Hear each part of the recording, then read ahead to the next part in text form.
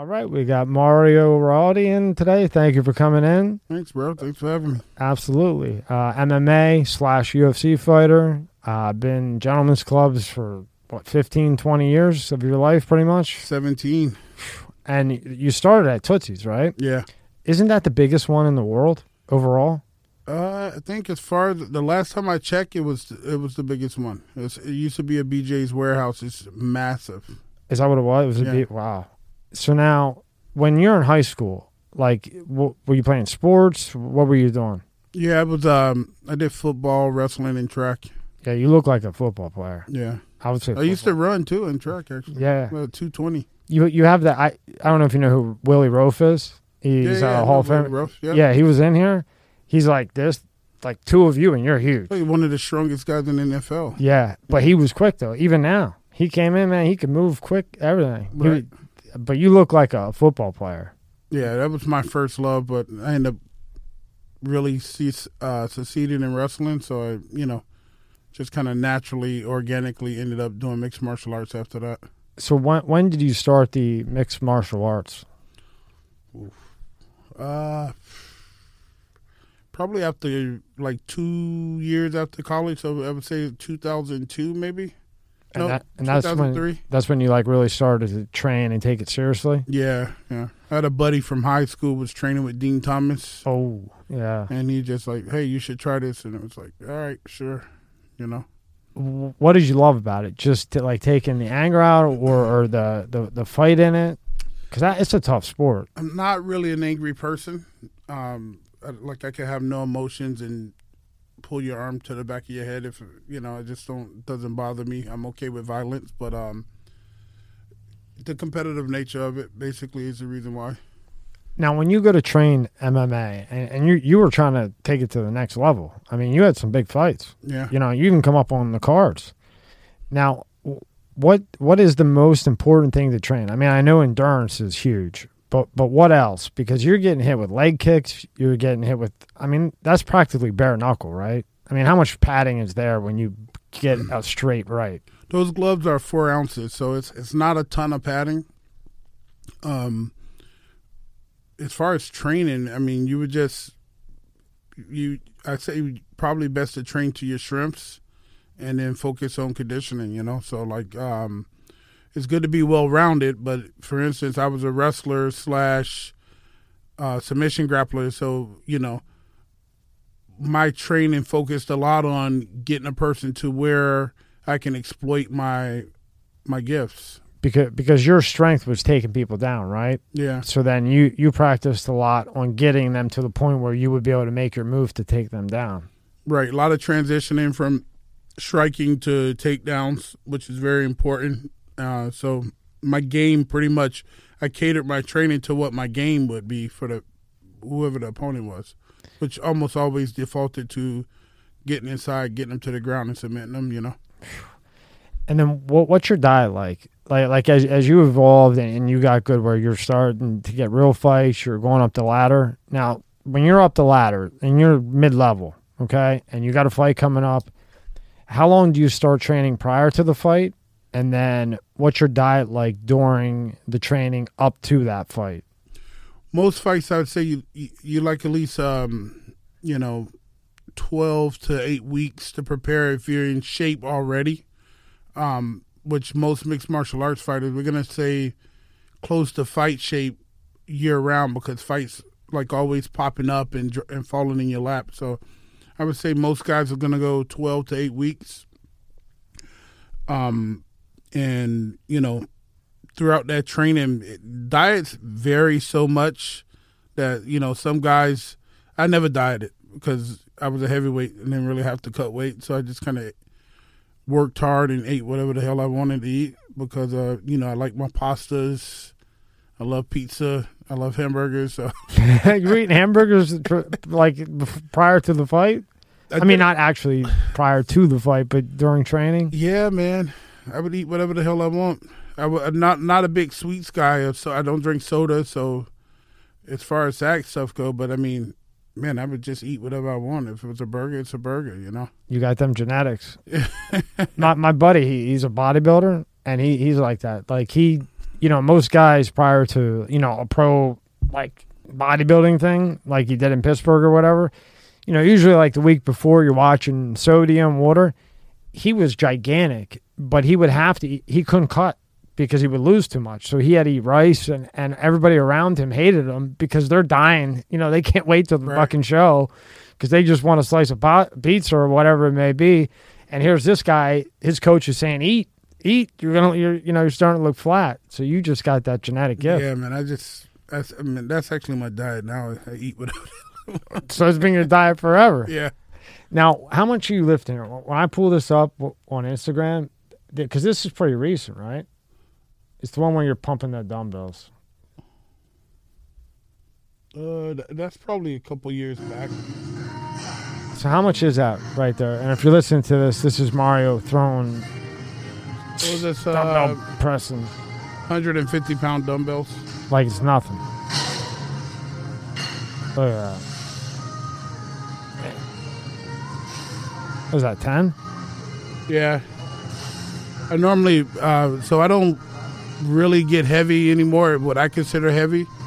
So I normally do what I call centennial sets, 10 sets of 10.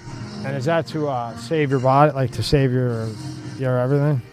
I just don't have the desire anymore to get under 500 pounds, so And kill yourself. Yeah. It's just, there's no need for me to do it anymore, Yeah. And how many total fights did you have? That's a good question.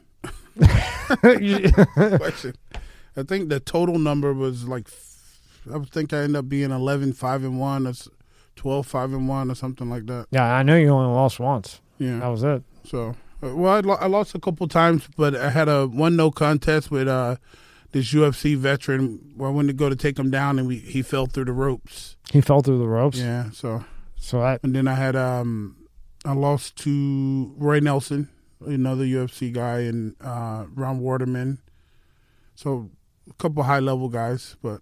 Now, and we were talking before, the difference between MMA and UFC. MMA is basically UFC. It's just UFC is branded. As far as the fighting and the style and the rules, it's the same. Yeah, it's essentially the same. I mean, different regions are going to have different rules. Like back in the day with Pride in Japan, you could, soccer kick people in the face and you could stomp them in the face and stuff. But, that for the most part, the rules are the same in each organization.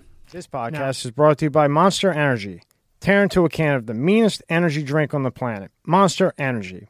It's the ideal combo of the right ingredients in the right proportion to deliver a big bad buzz that only Monster can.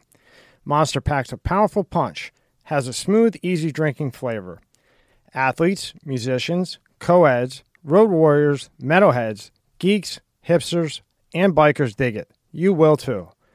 Monster Energy is more than just the green OG.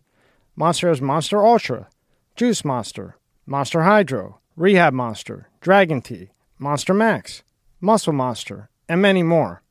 Buy on Amazon, buy on Walmart, or go to monsterenergy.com and believe me, you'll find a place.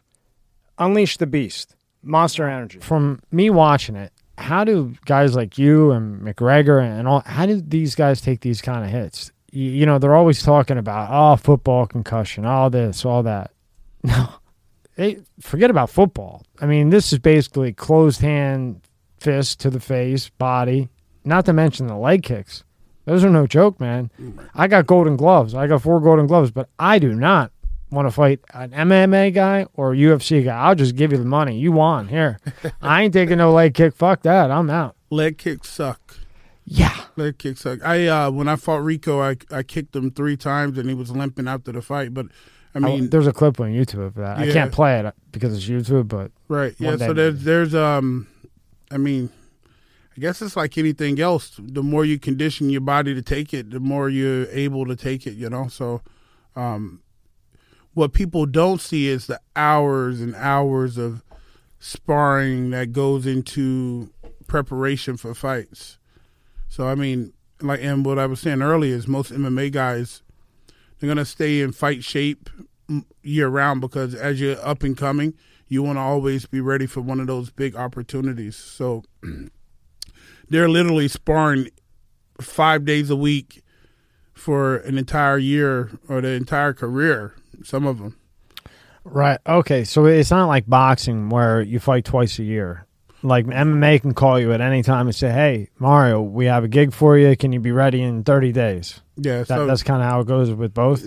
I mean, I took a fight when I fought on Showtime. I took that fight. Congratulations, by the way. I got the contract Friday. I was fighting the following Friday. Wow.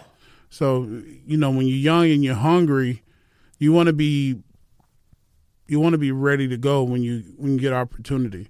So, because it's just like we were talking about sponsorships. The more of a draw you are, or the more you're out in the public's eye, the more money you're gonna make on your purses, the more money you're gonna make with the sponsorship. So those guys really honestly, a young MMA fighter, what they put their body through is insane. Absolutely insane. Did you see that last fight? It was maybe 2 weeks ago. It was an upset. I can't remember his name.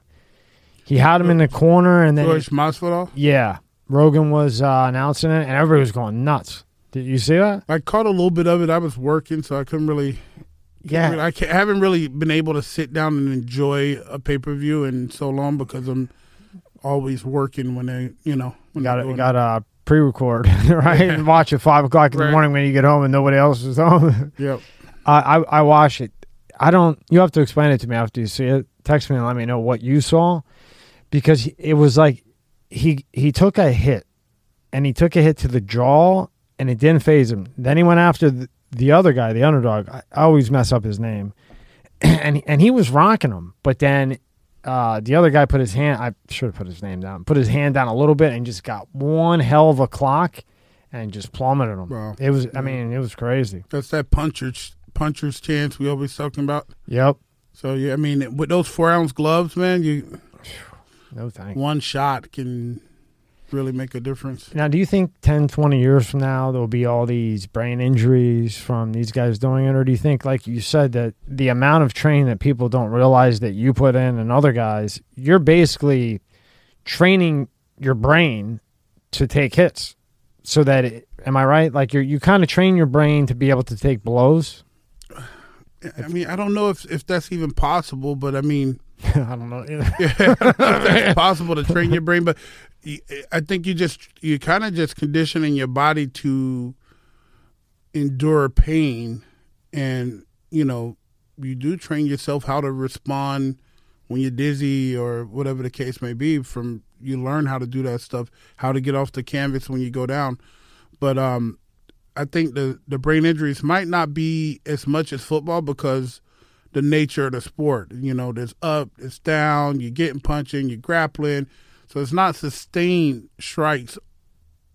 Not all the time. Sometimes it is a fucking war and these guys are punching each other for 5-minute rounds. But in most cases, you're clinching, you're holding people against the cage. The research I've done is that the boxers, the reason why they have so many brain injuries is because they're allowed to continue after they receive the initial injury. Where in mixed martial arts, they're gonna stop the fight, and they're not gonna let you continue after you receive that initial brain injury. So I don't know. That's interesting. We'll see in 20 years. Yeah, that's interesting though, because I never thought about it like that. Because when you box, you might go 12 rounds. And you're already beat up, and unless you're going blind or can't walk out to the center of the ring, they keep the fight going. Right. You can fall each round, yeah, and they're going to let you keep getting up and taking that punishment, which is, from the research I've done, that's where it's happening. Yeah, I agree with you. And then same with football, because say, you're a lineman or a running back, and you take a hit, well, your adrenaline's still running. You got 50,000 people in the stands. It's still a game. Right. Then if it's not the next play, it's the next play. You're getting that ball again and running into guys your size and Willie Rowe size with a concussion already there. That's what people ask me all the time. Hey, why didn't you try football? Why don't you get back in rugby, semi-pro football? I'm like, rugby, dude, I don't want a 280-pound guy running full speed into me. I'd rather get kicked in the face. Yeah, because that's a lot more force than a punch. Yeah. Right. So those guys are some of the most athletic, explosive athletes on the planet, and they're clashing into each other's body at 4.5 speed, 280 pounds with a 600-pound bench press, 1,000-pound squat. It's a totally different animal, you know what I mean? And it's sustained too. It's every 15 seconds they're hitting each other. Hard. Because I was a running back in high school before everything got weird, and I had full scholarships, and Right. my life took a turn, or I would have went to college and taken the full scholarship, and then I saw Willie Roaf come in, and then another linebacker, and I said, I am fucking glad I didn't play because I can't imagine, Man, it just hurts, man. It hurts. And then you're going to get the ball like 3 plays and Right. later. Did you think Brady would come back? Brady, I thought he was done this time, but I will say that I'm not extremely shocked that he decided to come back. Yeah. It's weird, man. That guy's, I don't know what vitamins he take or whatever the case, how much growth hormone he's on, but Give it to me. I'll take some of it. Me too. You stay that good looking for that long and still is And, probably the best 30-second quarterback left in the game ever. I mean, arguably still top 2 quarterbacks in the league. Who do you think's the other one? I would probably say who was the kid in the Super Bowl this year? Was it Mahomes? Mahomes. You got Mahomes. He's up there. Who was the other kid? The other kid From was, the Bengals? yeah, I forget his name. he had a phenomenal game. Yeah, he did. I can't believe the Bengals made it to the Super Yeah. Bowl. Well, I would say you have to go with Mahomes right now. Yeah. Mahomes. Aaron Rodgers still in the conversation. Yeah. He's good, but he doesn't have the right people around him, I don't think. Right. Rodgers. Mahomes, I think he's good. Hopefully he comes back from that injury. But I mean, legendary. None of them stacks up. Not even close. None of those guys are ever going to duplicate what he did. He left Belichick, the Patriots, and the first year at Tampa, I saw him get hit more times in those first 6 games than I seen him get hit in his whole career. And somehow he won the Super Bowl the first year leaving Belichick. Right. When everybody was like, he can't win without Belichick. Come on, man. Yeah, I mean, it really just, I always said, I guess I'm a Patriots hater, I don't know, but I always said that, it's the system that makes that team run so well. But, I mean, he proved that it was actually Tom Brady. Yeah, and he got his people around him. Yeah. I'm trying to get, what's his name? Gronk. Gronk. You got to come if I get Gronk, man. I'm here, bro. He's our guy. He's our guy, right?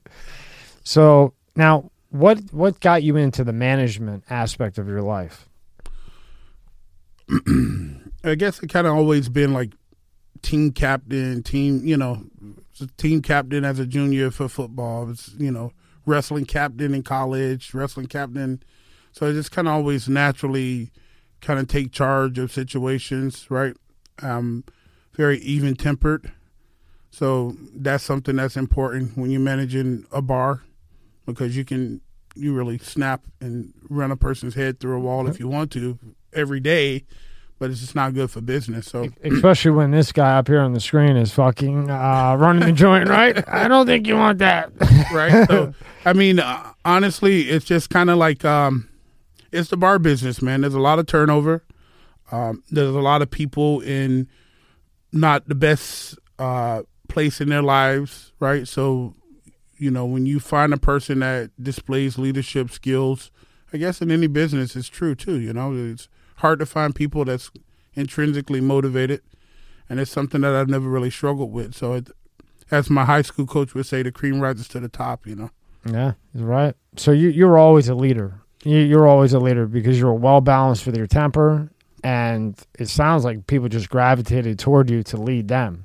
Maybe Right. those that didn't have that aspect in their personality, to be the leader. You were the leader, and then that led on to Right. management, right? Yeah, pretty essentially, yeah. And I'm just always trying to do the right thing, that's hard to find people that's not really pushing a self-serving agenda, and it's kind of like, for me, I'd rather just do the right thing so I don't look over my shoulder, so. Especially now. Right. Because now, what is the right thing? Right. Sure. And when I say right thing, I mean like just treating people the right way. Yeah. You know what I mean? Because I'm capable of being a bully, but for what? Right. What's the point? What's the end game? You know? And you're, fast forwarding, you're the manager of Monroe's right now. If you're a bully, people aren't going to want to come. You would only be hurting yourself, right? Yep. So exactly. You'd hurt the bottom line. So right. And if you hurt the bottom line, you don't have a job. Especially in that industry, right? Right. That turnover is big. Yeah. Well, because you got so many people that you have to do the right thing by. I mean, you got your staff. Obviously, the staff has to believe in your leadership skills. They have to share the vision that you're trying to accomplish. Then you have the dancers, which is a totally different. The entertainers is a totally different aspect. They got to like you. Or they don't show up to work. You don't have girls. You don't have products. And then you got the guests. The guests got to like you too. You got to make them feel good. So each different category there, you got to find a way to be genuine and to show them that you appreciate them or whatever the case may be. So good managers in adult nightclub business, they understand that, Yeah, yeah. So when you get how do you get the job at Tootsie's, the first one? It's funny that your first job at a gentleman's club is, at the time for sure, was the biggest one in the country. Right. So, did somebody call you, or how did it happen? I just fell into the job, actually. Did you? So there was a guy training. We call him El Toro. He was training at American Top Team, and he was working there.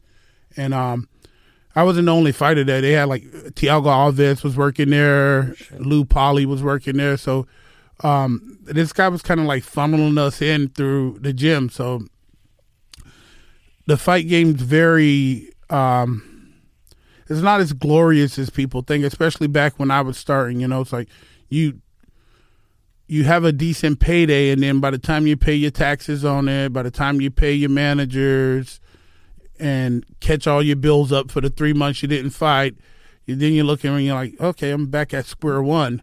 So I kind of just, asked the guy for a job on the weekend so that I could train still. The pay was decent, and it just kind of progressed into working more days over time. And then, Did you start there as security?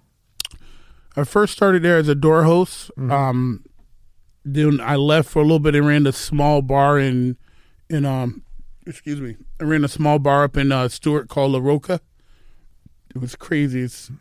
One day it was like a hood club. Yeah. The next day it was we would do death metal, and then the next day it was country Mexican music. The next day, so it was a crazy. Kind of cool though. Yeah, it was cool. It's different shit. One day you can get shot. The next day you fucking But so and you then get shot one day. Next day you're doing fucking salsa, right? Or in a mosh pit, fucking the next day. Oh, yeah, with the alternative, right? Right. So, but then I went back, and when I went back, I started as a floor host, and then became a VIP manager. Well, a VIP host, and then I took opportunity with Spearmint Rhino because I was looking to get into management. So you went Tootsie's, and then Spearmint Rhino was next. Right. Was that the one here? Yep, here in West Palm Beach. What year was that? 10, right? I think I saw 05, I think. 05. Oh, yeah. Yeah. 05. What was it? Was it 05? No, you're right. It was 10. This podcast is brought to you by Liquid IV. This is a product I always use after I run, work out, and do the sauna. It's a great way to hydrate the body and feeling your best self. All you do is 1 stick of Liquid IV and 16 ounces of water. It hydrates the body faster and more efficient than water alone. 3 times the electrolytes as other sports drinks, and contains 5 essential vitamins: B5, B12, B3, B6, and vitamin C. It also tastes great. Flavors like watermelon, lemon lime, strawberry, and many more. Buy in bulk at Costco or go to liquidiv.com and use the code MSCSmedia, no space, for 15% off. No other way to hydrate the body. You're right. It was 2010. It was 10 to 16, I think. Yeah. That's what I think. Yeah, 10 to September of 15, I think. So a solid 5 years. Yeah, 10 to September 15. Rhino was cool.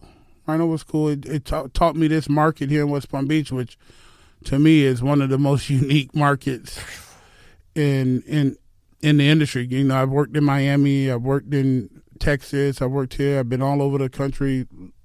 I got friends in clubs everywhere, and West Palm Beach is a weird market, man. It is. It's so fiercely competitive, and it's so small. unlike like Vegas and Miami and, you know, where everybody kind of like intermingle and stuff, here it's just a fierce market, the competition, you know. Yeah, because you got Scores here, you got Rachel's. What they call Double D's? What is it now? Mayor's? Or it was Mayor's, right? the Manor. The Manor. That's a stupid name. And then, and what is it now?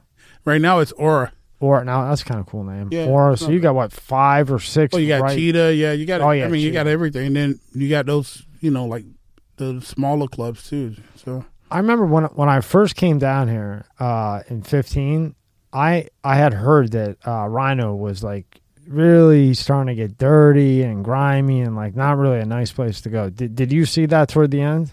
No, not when I was there. I think that transition happened over time after, you know, some of the old guard left. As Monroe's got stronger, you know, and some of us start going and leaving that place and leaving it in the hands of people that didn't understand the market. You know, certain things work in different places, you know, like what you do in Dallas might not work in West Palm Beach, you know, or it'll change the whole brand of your product, you know. So, or for instance, what you do in Vegas. Vegas is a churn and burn, you know, so you get people in, you burn them out, and you never see them again, you know, or you see them 2 years from now and they forget all about the way you treated them. So West Palm Beach is very unique. When I was, right before I left Spearmint Rhino, I think we were doing really well. I know that the president of the company called and congratulated me on being able to draw money from the business and stuff. So, I mean, I didn't see it like that. It did change over time. Maybe after you left, Yeah. it changed, and then that's when they called Tony in to try to Right. fix it up. you Right. know. So, you know, Tony came in with a vision. And the problem, you know, I don't want to bash that company, but the problem is very hard to manage a club from California. You know, if you got a vision, you gotta be watching it, because if your vision is different than the leadership, then, you know, it's going to morph into something that you're not accustomed to. Yeah. Well, I mean, he was here for about 6 months, but then he left. But Right. They don't let something take hold long enough. You know, Yeah. 6 months is not a good barometer on, hey, it's this vision going to take you to where you need to be, you know? Yeah, I see your point, because you come in for 6 months, you fix it up, and then you leave, and then you base it on whatever manager you bring in to run it the way you want it to, and when they don't, then Right. what? You know? I mean, Tony's just a fixer, and then he's out. Right. You know right, what I mean? right, yeah. He does his job. And Yeah, out. he was a guy. I mean, the guy opened Dre, so you mean, Yeah. there you go. You know, So he one of the obviously best knows what clubs in the world. yeah. So, But when you leave, you got to have the right manager to run and then it. that's the problem, isn't it? Every boss in America, business owner, they looking for that guy that shares the vision. You know, Yep. And, you know, when the big guy's gone, then, you know, everything, most times things change, Right. you know, quick. So you go from Tootsie's to Rhino. Did you enjoy Tootsie's more than Rhino, just because it was so huge? And well, I got to tell you, so Tootsie's was, and I still feel, is one of the most amazing clubs in probably the world. It's literally a machine.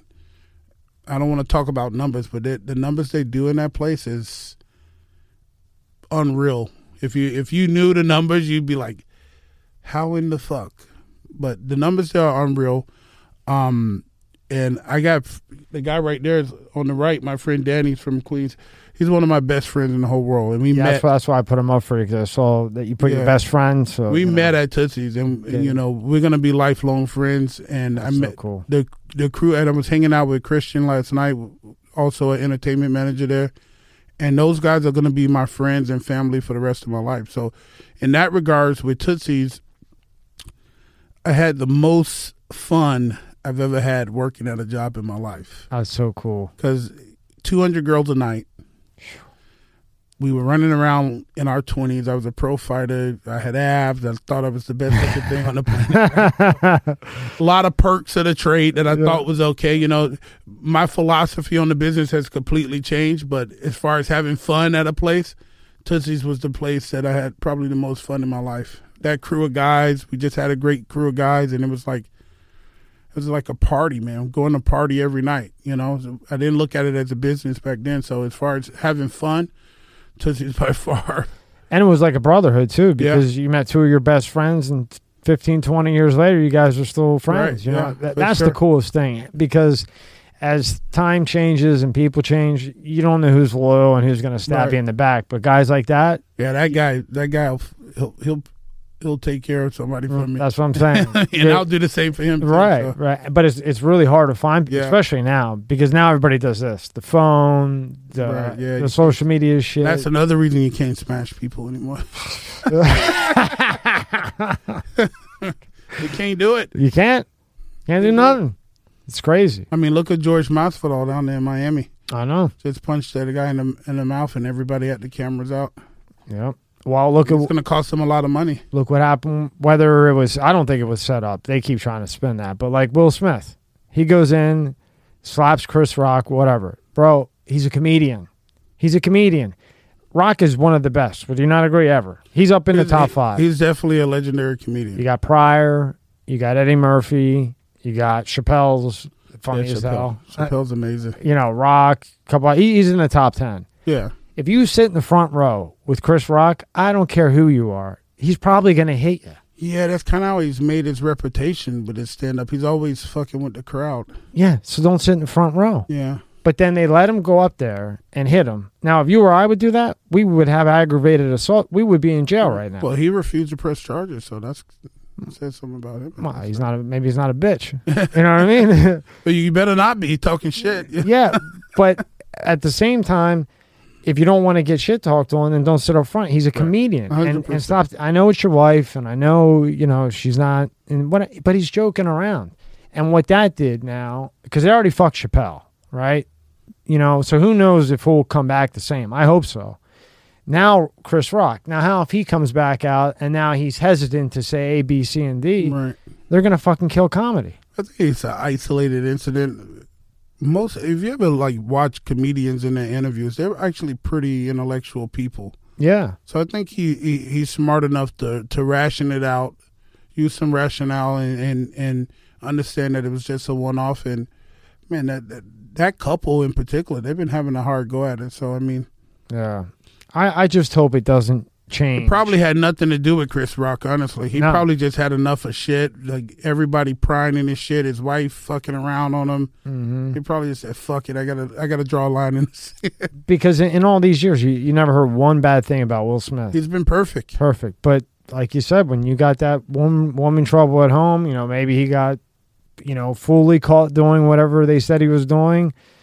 If you're trying to get out of the doghouse, getting up on stage and whacking Right. Rock, I mean, that might. I saw a meme said that something about he got on stage and smacked him, and then she told him when he got back, Tupac would have shot him.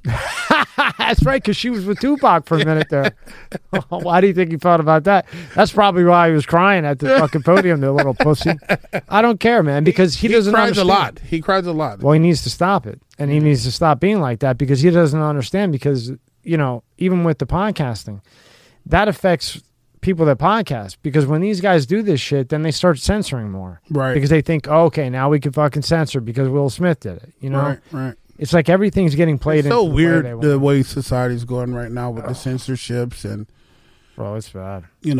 they'll censor a guy from saying something that's a little crass, but then we have to allow all kinds of other soft. Yeah. If a kid who needs a panic room wants to cry and lash out, he can, but then you'll censor a guy for being crass. It can be a two-way street. If he can say what he needs to say, then we should be able to say what we want. The problem is there's no company big enough now that can compete with these guys. Yeah. I mean, nobody. There's nobody that could pop up and take a spot where you could say, within reason, speak your mind. Because if you can't have open conversation, nothing can evolve and get better and whatever else. If you got to walk on tiptoes, what the fuck is the point? And some stuff is just, some of it is just like, people just being bitches. But basically, if it's the truth and it's a fact, just because you don't like it, that doesn't make it not true, Well, they think it's not true. Right. So whether they're left, right, it doesn't matter. Who Right. cares about left and right? But Right. if the company or Silicon Valley feels that it's incorrect and misleading, then you're hit. Right, You for know. sure. Yeah. But nothing we can do about that. No, Other than what's really crazy is they get timeout cards in the military now. that's nuts. It's nuts. That's nuts. So you got a Marine that would fight for us that could put a timeout card if the general or During whoever. boot camp, right? Yeah, Yeah. timeout card. Yeah, that's great. I thought the whole purpose behind that was really to kind of just reprogram you. Yeah. No, they should be grabbing the motherfucker that took a timeout card and said, look, pal, when you go to war, you're not going to have a timeout card. So now I'm going to grab you and show you what it's like in war because you might go to war. Right. Like Well, a Marine with that's the timeout card, bro? Yeah. I wouldn't want that guy fighting next to me. Hell no. I'll go by myself. Yeah. Right? You're better off. Yeah. But back to you. So you get to Tootsie's, then Rhino, and then you decided to leave Rhino because of a better position, basically, right? So then is that the first time you work at Monroe's? Yeah, so I left Rhino, I think September of 15 or it might have been 16. I can't remember, but I left Rhino in that September and went over to work with Scotty and Joe over at Monroe's. So it was and it was a good decision at the time for sure, 100%. So. And then you went there for what, 2 years? I think I was there for. I left in 19, so I was there for September of 19, so 4 or 5 years, and then I left. And you went shot out to Austin. Texas. Yeah, Tell me all about Texas. I got to hear about this. I ate so much barbecue Did you? for the first 6 months of being there. I was eating barbecue 3 to 4 times a week. How's the barbecue chicken? It's amazing. The The food's sauce on it? amazing. They don't believe in sauce in Texas. No. It's all about the smoke in Texas. So they just take straight chicken and barbecue it just. It's all smoke. It's all about the flavoring and the smoke, and it's the barbecue sauce out there. You only get 1 or 2 flavors, and it's not really that great.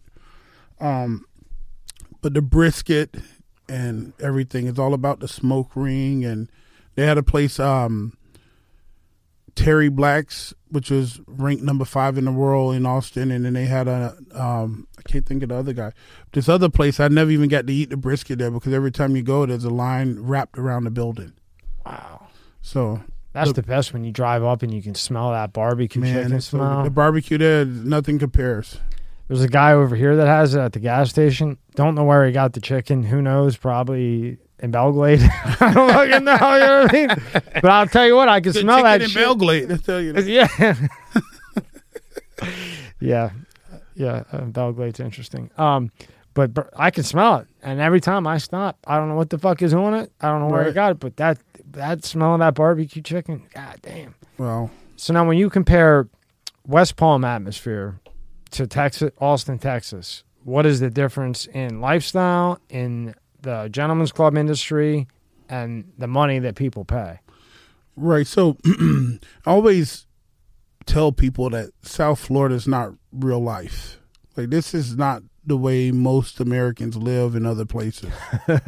We're fucked up here. We're degenerates here in South Florida. Why do you say that? Why do you say We live the party. People work all week in Texas, and you see a person in Texas, your regulars, you see them twice a month. In Florida, you see them 4 times a week. So people just like to party here, and people like to tan and go to the gym and wear designer clothes, and it's just totally different than most places in the U.S. I think the only other place that compares to South Florida would probably be, I haven't spent a lot of time in New York, but New York and Vegas. Really? Yeah, because like I say, people here live the party. They're not waiting for one Friday a month to go out like in Texas. It's much more conservative over there in Austin. We were starting to see some of the Silicon Valley guys. I had bought a house out there when I was there, and Tesla had just put a gigafactory 10 minutes from my house. Oh, wow. It was huge. I've never seen a building this big. He goes big. Yeah, it was huge. I had his partner in, Robert Beto. Holy fuck, bro. That guy blew. Your mind fucked after him. Right. Anything you thought, your mind is just completely blown. Right. Those guys are, national treasures maybe even. Those guys changing the way people look at cars and energy and everything. Yeah, man. I mean, he was sitting here breaking down, proving with like diagrams and shit that there was never a Big Bang. Because, you know, all your life you think, of course there was a Big Bang. Right. I mean, the guy had the facts. I mean, it was just crazy. Wow. Yeah, it was nuts. Yeah. So that I would think the biggest difference there between Texas and here is the conservatism in Texas is you know, it's very family oriented. Austin is not. I don't feel Austin was a big tourist area, even though, you know, the live music and stuff. There was certain events like South by Southwest, and a couple other music festivals that they had there that would bring in some tourism. They had a Formula One race there that brought in tourism. But South Florida is like the home of tourism. The Mecca. Right. That so in Cali, right? Right, yeah. So like you get people here, they're in vacation mode, so they're going to spend a lot more money because they're in vacation mode, you know, and then it just kind of sets the norm for what people got to spend to really have a good time in the nightlife. So it's, you know, the money you spend here is a lot different than Austin, Texas, you know, when a guy comes out and, you know, they drink just as much though. Yeah, I'm sure they do. Right. So if I compare alcohol sales to alcohol sales, we stopped serving at 2 a.m. and they would keep up some Fridays and Saturdays with South Florida alcohol sales. Yeah. So they get so shit-faced over in Texas, it's ridiculous.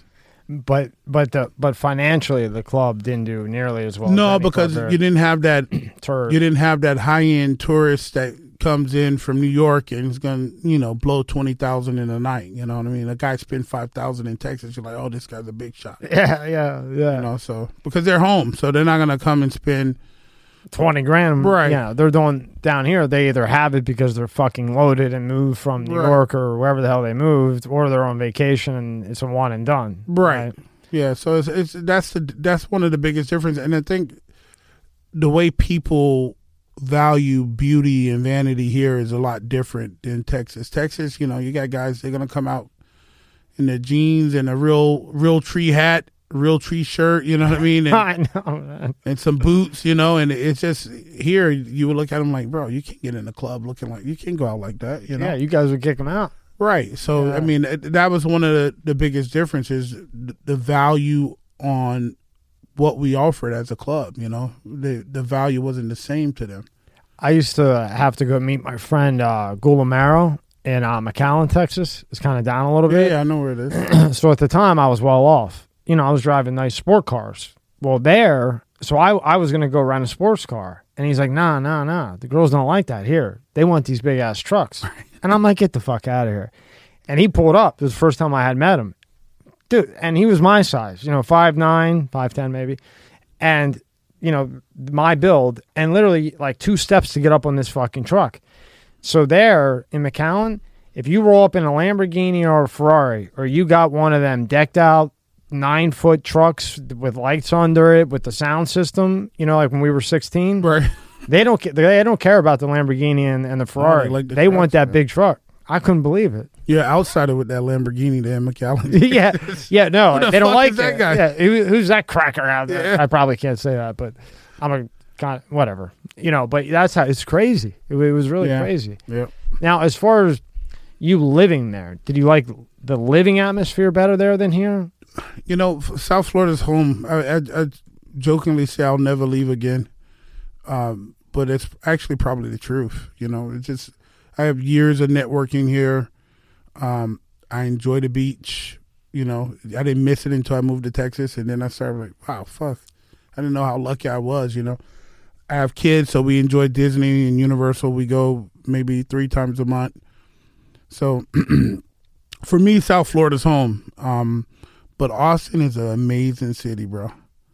An amazing city. The live music. I like country music, believe it or not. So I actually do too. Yeah, I like Kenny Chesney a lot. Yeah. Kenny Chesney. I'm really into Luke Combs right now. I like Luke Combs and Rascal Flatts. Yep, I love Rascal Flatts. They always come with that. I like George Strait. I like Sammy Kershaw. I'm weird in that regards. I like everything, man. So, but Texas, Austin, it was great. You know, I was in Austin, so we had.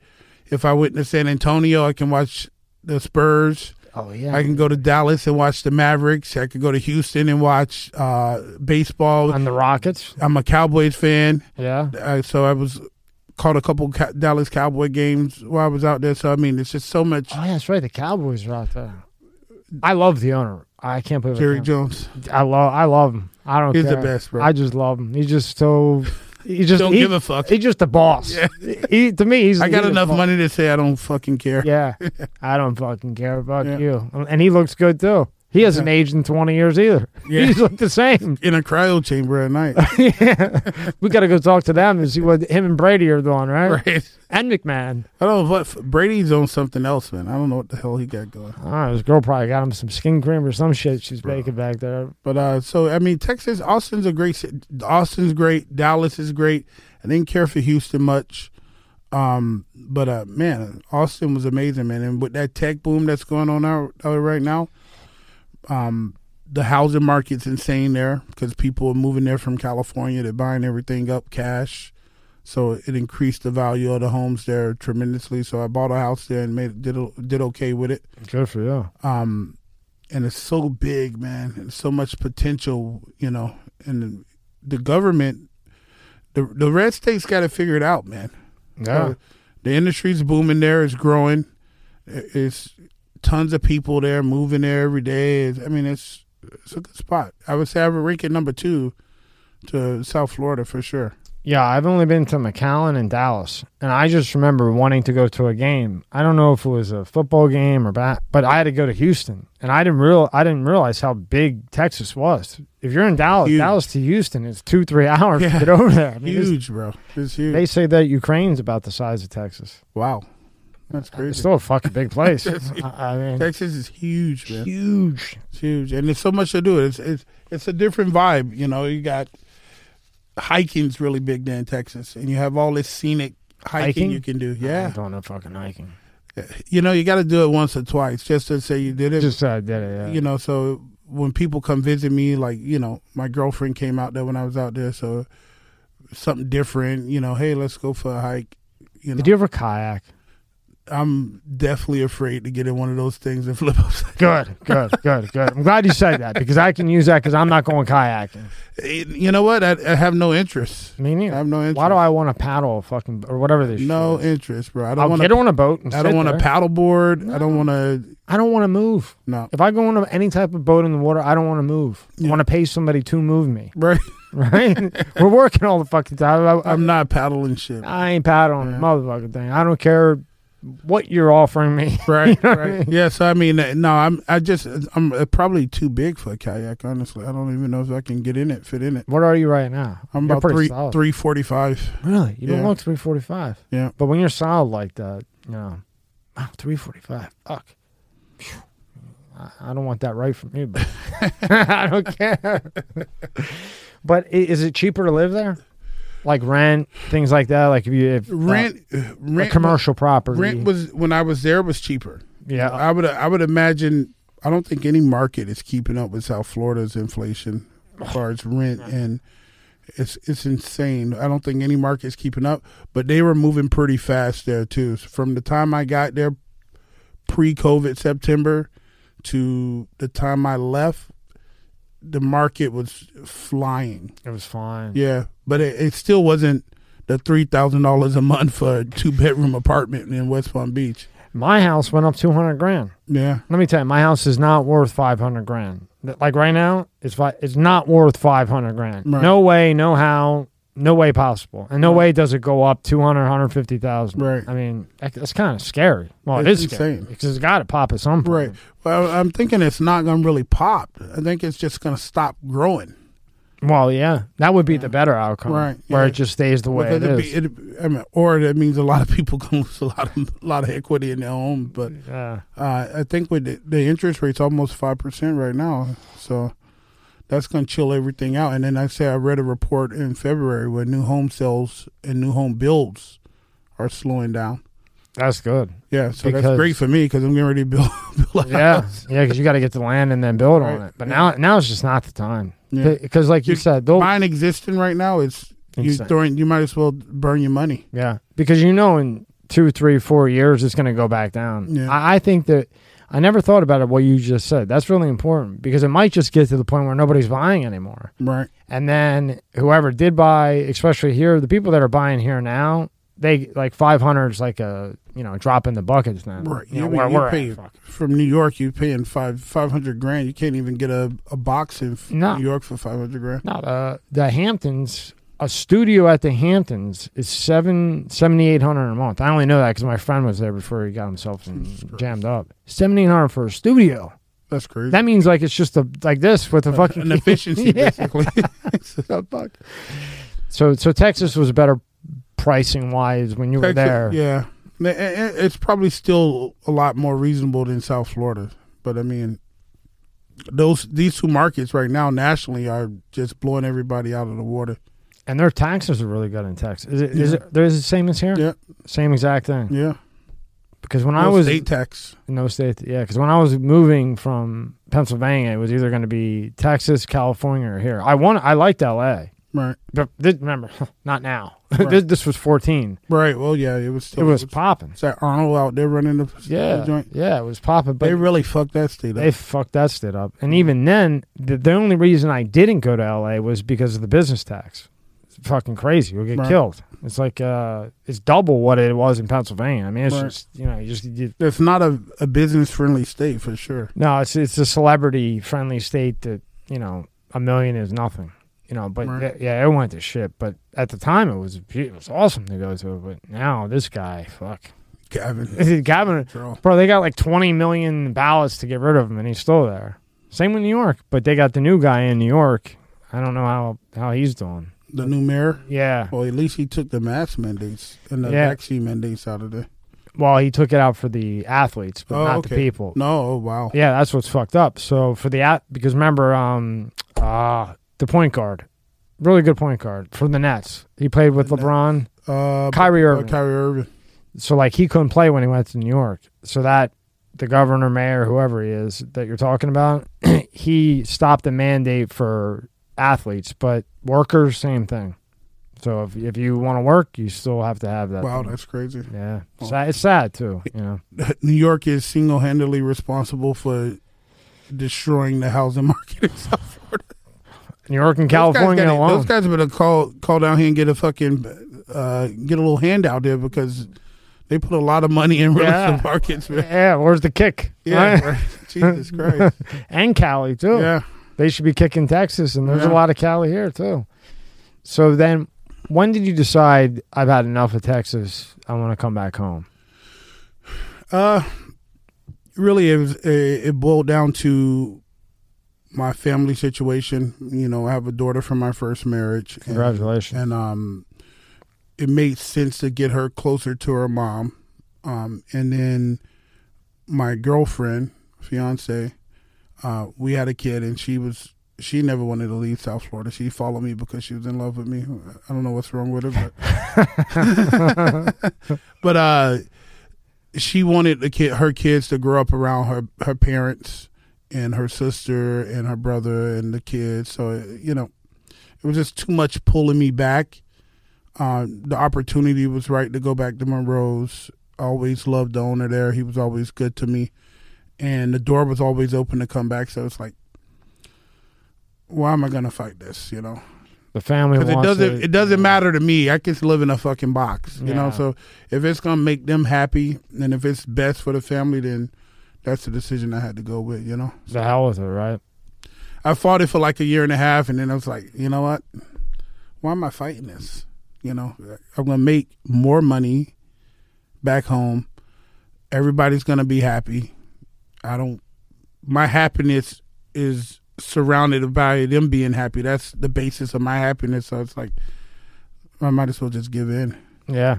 Because they're not they're not going to stop. It was going to happen eventually. Yeah. So it's either eventually going to throw in the white towel. Right. So it's let's stop fighting. The opportunity was right. The saying seize the time. It was right there. So it just we came back. What I liked about Texas was it seemed to me because I had spent a couple weeks there doing business, and I liked the fact that it seemed like not everybody was in your business. Like everybody was kind of like here, but more, in my opinion, more out there.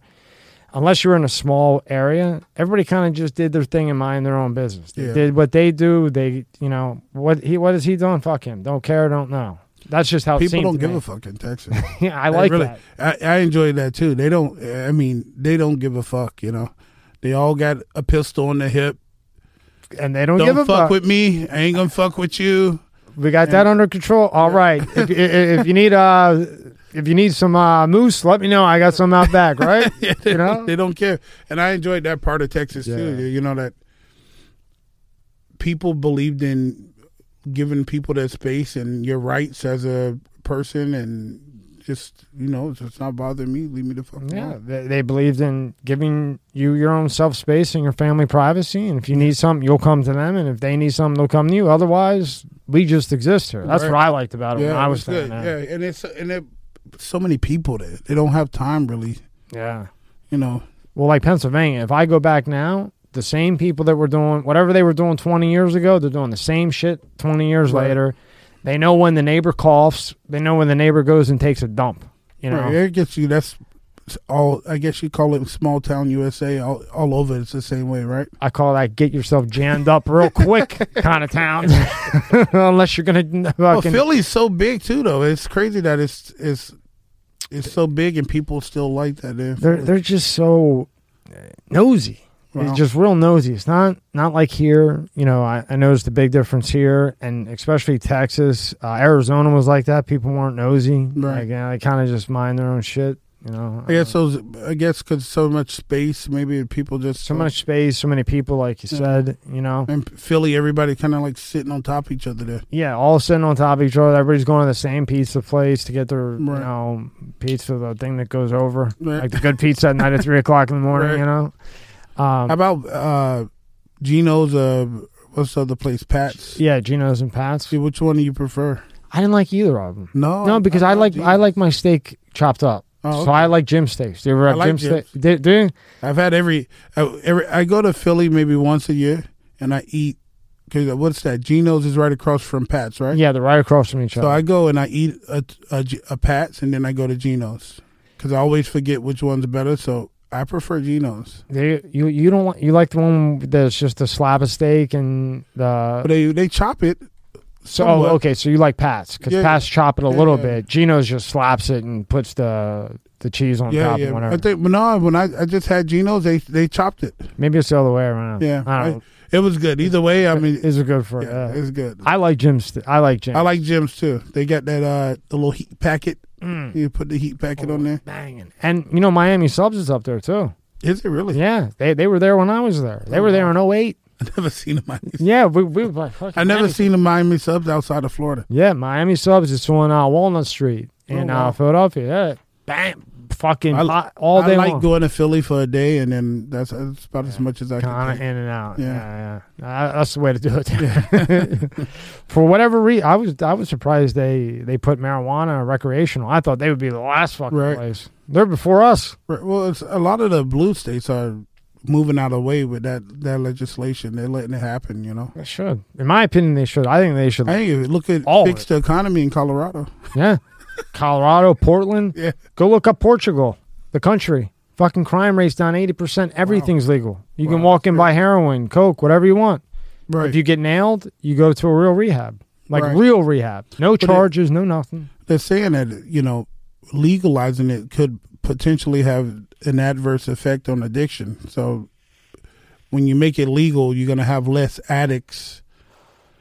Well, Big Pharma don't want that No, for sure not. because we they want to keep pumping you with the Suboxones and all the shit that Yeah. is just a Band-Aid and not work so that they can keep Yeah. helping the cartels bring it in because Right. I've had the real narcos in and the government helps them bring it in. For sure. For sure. Obviously. There's no way you get that type of shipment Hell, and nobody no. knows about it.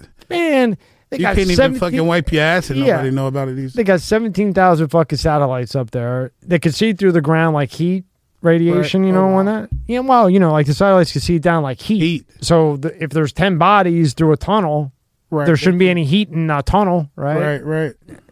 Up. You know what I mean? That's what That's the fuck. just like they say about the guns in the urban areas. Like, how the fuck are they getting there?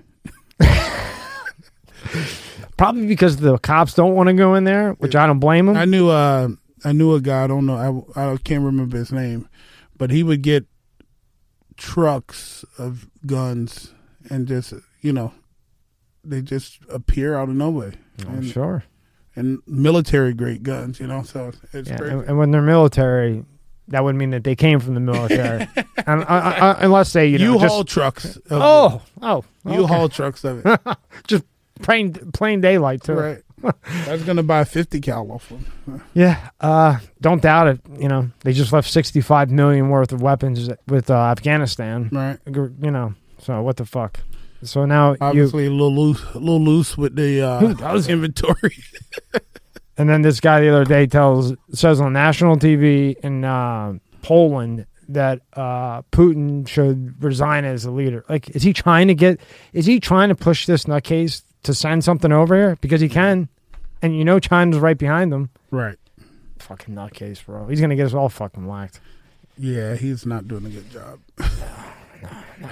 Whether you right, left, indifferent, if you're critical of him, you have to be honest with yourself that he's doing a terrible job. Yeah.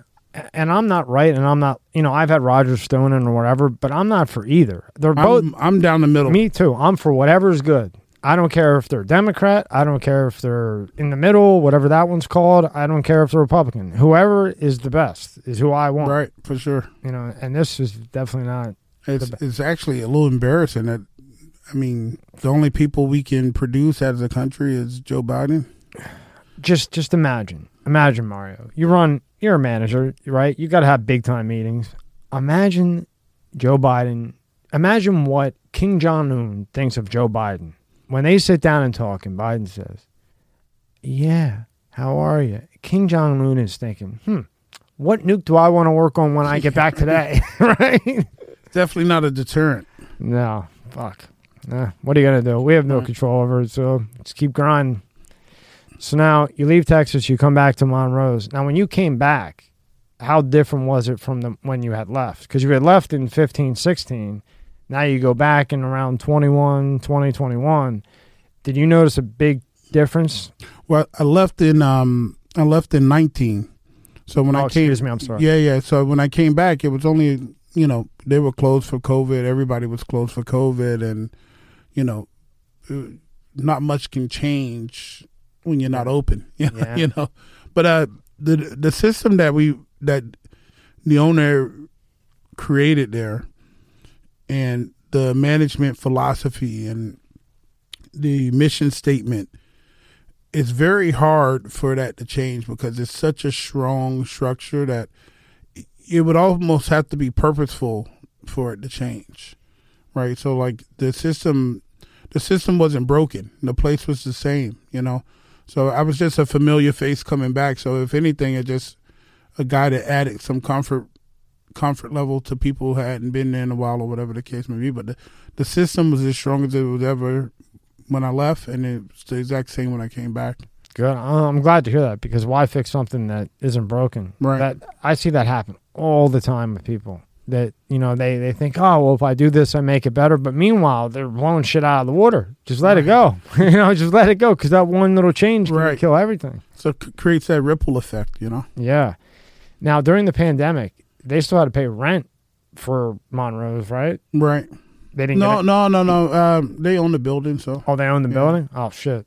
They own the Imagine property. if they didn't. Yeah, right. Yeah, they own the property, so there was a Freedom Gym in New York. I was doing all the marketing for them. They had to close. It was like it was a place like when ball players would come in and athletes and whoever didn't want to be bothered, they would go to this gym, and I did all the marketing. Well, it was in New York, and during the pandemic, they were down 8 months fully. And now, for you to go in there one day, $2,500. Oh, wow. Well, so it was private. So like nobody. Definitely not free, Jim. No. Only freedom. Yeah, ain't no like 7 days free, and then if you want to sign up, no. Right. But it was for people that were traveling in there that didn't want to be bothered, But what happened was a lot of these super rich people, because I did their website, I can't say the names, but more than well-off people. What they did was during the pandemic, $2,500 a month to these people is nothing. the names, I'll tell you off the thing, nothing to them. They actually went and changed their credit card number or bank account number so they couldn't do reoccurring. So 82% of their clients changed their routing number, debit card, or credit card. So then when they would go to pool monthly, there was nothing to pool. So for 9 months, they were only able to reoccur payments at an 18% ratio when their income on a monthly basis was $4 million. Wow.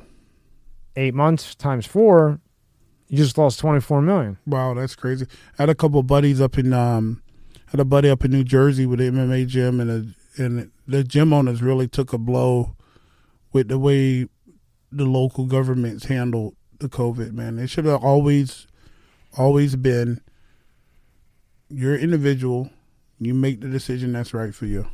I never understood it, but, you know, when they have an agenda, they have an agenda, yeah. You know. And it's all agenda, too. That's all it is. You know, it's the left trying to make the right look bad. Oh, you guys mismanaging this thing, and they forcing and pushing stuff the wrong way. But I mean, honestly, it should always be you're a healthy American, and you do whatever the fuck you want. I don't get it. I don't think there should be two parties. It's just like run, and whoever gets picked gets picked. Because otherwise, right? Like whenever somebody tries to pass something good, usually they're like either the Senate or the House is the opposite, and then it's just running. Whether it's a good president, bad president, okay. Half the time they're just running their head into a wall because nothing gets passed. Because they're fighting each other. Fucking crazy, man. Even if it's a good bill, no, we can't pass it. Just because of whatever side is in power at the time. Right. You know? And when you really dig into those bills, though, you see that there's a lot of fucking shady shit going on. Those bills are like money going to this organization, money going to, they always work it in the fine print, too. And it's like, we know that you guys are getting handouts. Hell yeah. It's like that, you know, when you go sign up for any social media site, nobody reads all that disclaimer, but in that is, hey, we're going to put spyware in, we're going to record what you say, you know, all kinds of shit's in, but nobody reads it. And even if we did read it, we wouldn't understand it. We'd have to spend 10 grand on a fucking lawyer to tell us what the hell it means. Right. And some people just don't give a fuck about it. Fuck it. Like, fuck it, you know? I stay away from the shit. You know, I go in there, post for business, and I'm out. I say all the time, if I wasn't in the nightclub business, I would get rid of my social media. Me and you both. I have no interest. Because I need it for what I do, but, man, I would love to just take a break from it. Me because if you really start looking at the time we waste on that, bullshit. We could all go back to college already. Yeah. Well, that's all you see. Everybody's always on their phone. Yeah. If I didn't have it with the marketing and YouTube and Spotify, I would. I'm like you. I would go on it maybe just to laugh at the idiots once in a while, but that's it. I honestly would just get rid of it, man. It's just so time consuming. And consuming. And then right around election time, it just gets so fucking disgusting on there with people arguing and. I know. It's fucking draining. During the election, I would actually not go on that much during the election season because it was just getting to the point where it's like, you guys need to fucking find a hobby. Yeah. They did a study on like how bad they are because when it's called open source. So when it's open source, you could see everything that they do. When it's closed source, you don't know what they're doing. Kind of like locked and unlocked. So when it's unlocked, you can see everything that's within. And when they did TikTok, it was the worst of any of them. More spyware. Every time you click that TikTok app, more spyware gets put on than any other app, even Facebook. That's crazy. Right? But it was originally a Chinese. Still a Chinese. Yeah. What happened? It just went through a different. Well, what's kind of funny is that when Trump was in, right, they made the deal with not Universal, but a company like Universal. So while Trump was in, Universal was at the top. So of the paperwork. So it looked like Universal merged with the Chinese, but Universal had the percentage. The second he got out, the Chinese guy who actually was running it the whole time, he comes out and does a Netflix documentary about about TikTok. And it's 100% Chinese owned. I'm a coder by nature, so I can code. When you go into the code, it's all China. Wow. All. That's crazy. All. I've never downloaded TikTok. Again, I only do it. I throw it like this video here, I'll take a 3-minute like funny clip or just something interesting to draw, post it up, leave, in and out. You know what I mean? I don't mess with it. But with especially with yours, you have to use it. I have to. It's required. Is it actually? I require my staff to do it, and I got to lead by example. You know. Yeah, you have to. So now you're back at now. How do you manage? I always wanted this with guys like you, and I respect it, and congratulations. How in the world are you able to maintain a relationship but manage a gentleman's club? Because I don't know if I've ever met a woman in my life that would be okay, that would not chop my balls off. Right.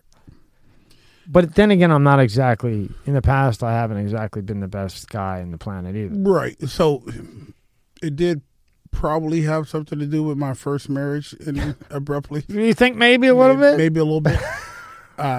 It wasn't the only thing, but maybe a little bit. But after my first marriage, it only dated girls that understood the business, right? In my 20s, I was a nutcase. I told you that. Tootsie's was the most fun. 200 girls a night.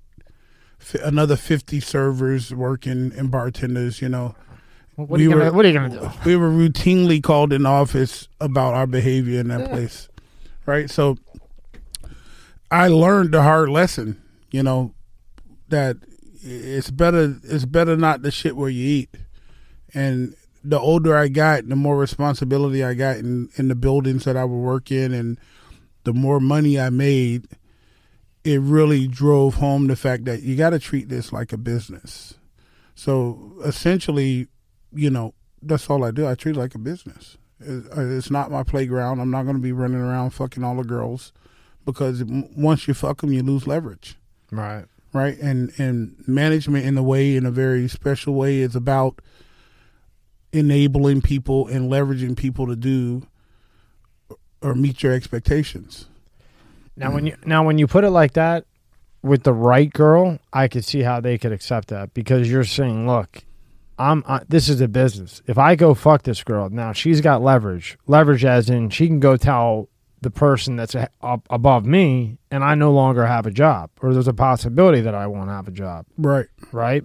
Or you lose the respect of everybody around you. So when you become one of those guys that's banging all the girls, they don't respect you as a manager, you know, because they think they can just fucking get out of whatever shit that they did wrong. Yeah, and I've seen guys that are, you know, the sweet dicks that, you know, think it's okay, and it always blows up, man. It always blows up in your face. And I learned that in my 20s, when I first became the GM of Spearmint Rhino, or when I was a manager at Spearmint Rhino, I was banging one of the servers, and she was a nutcase.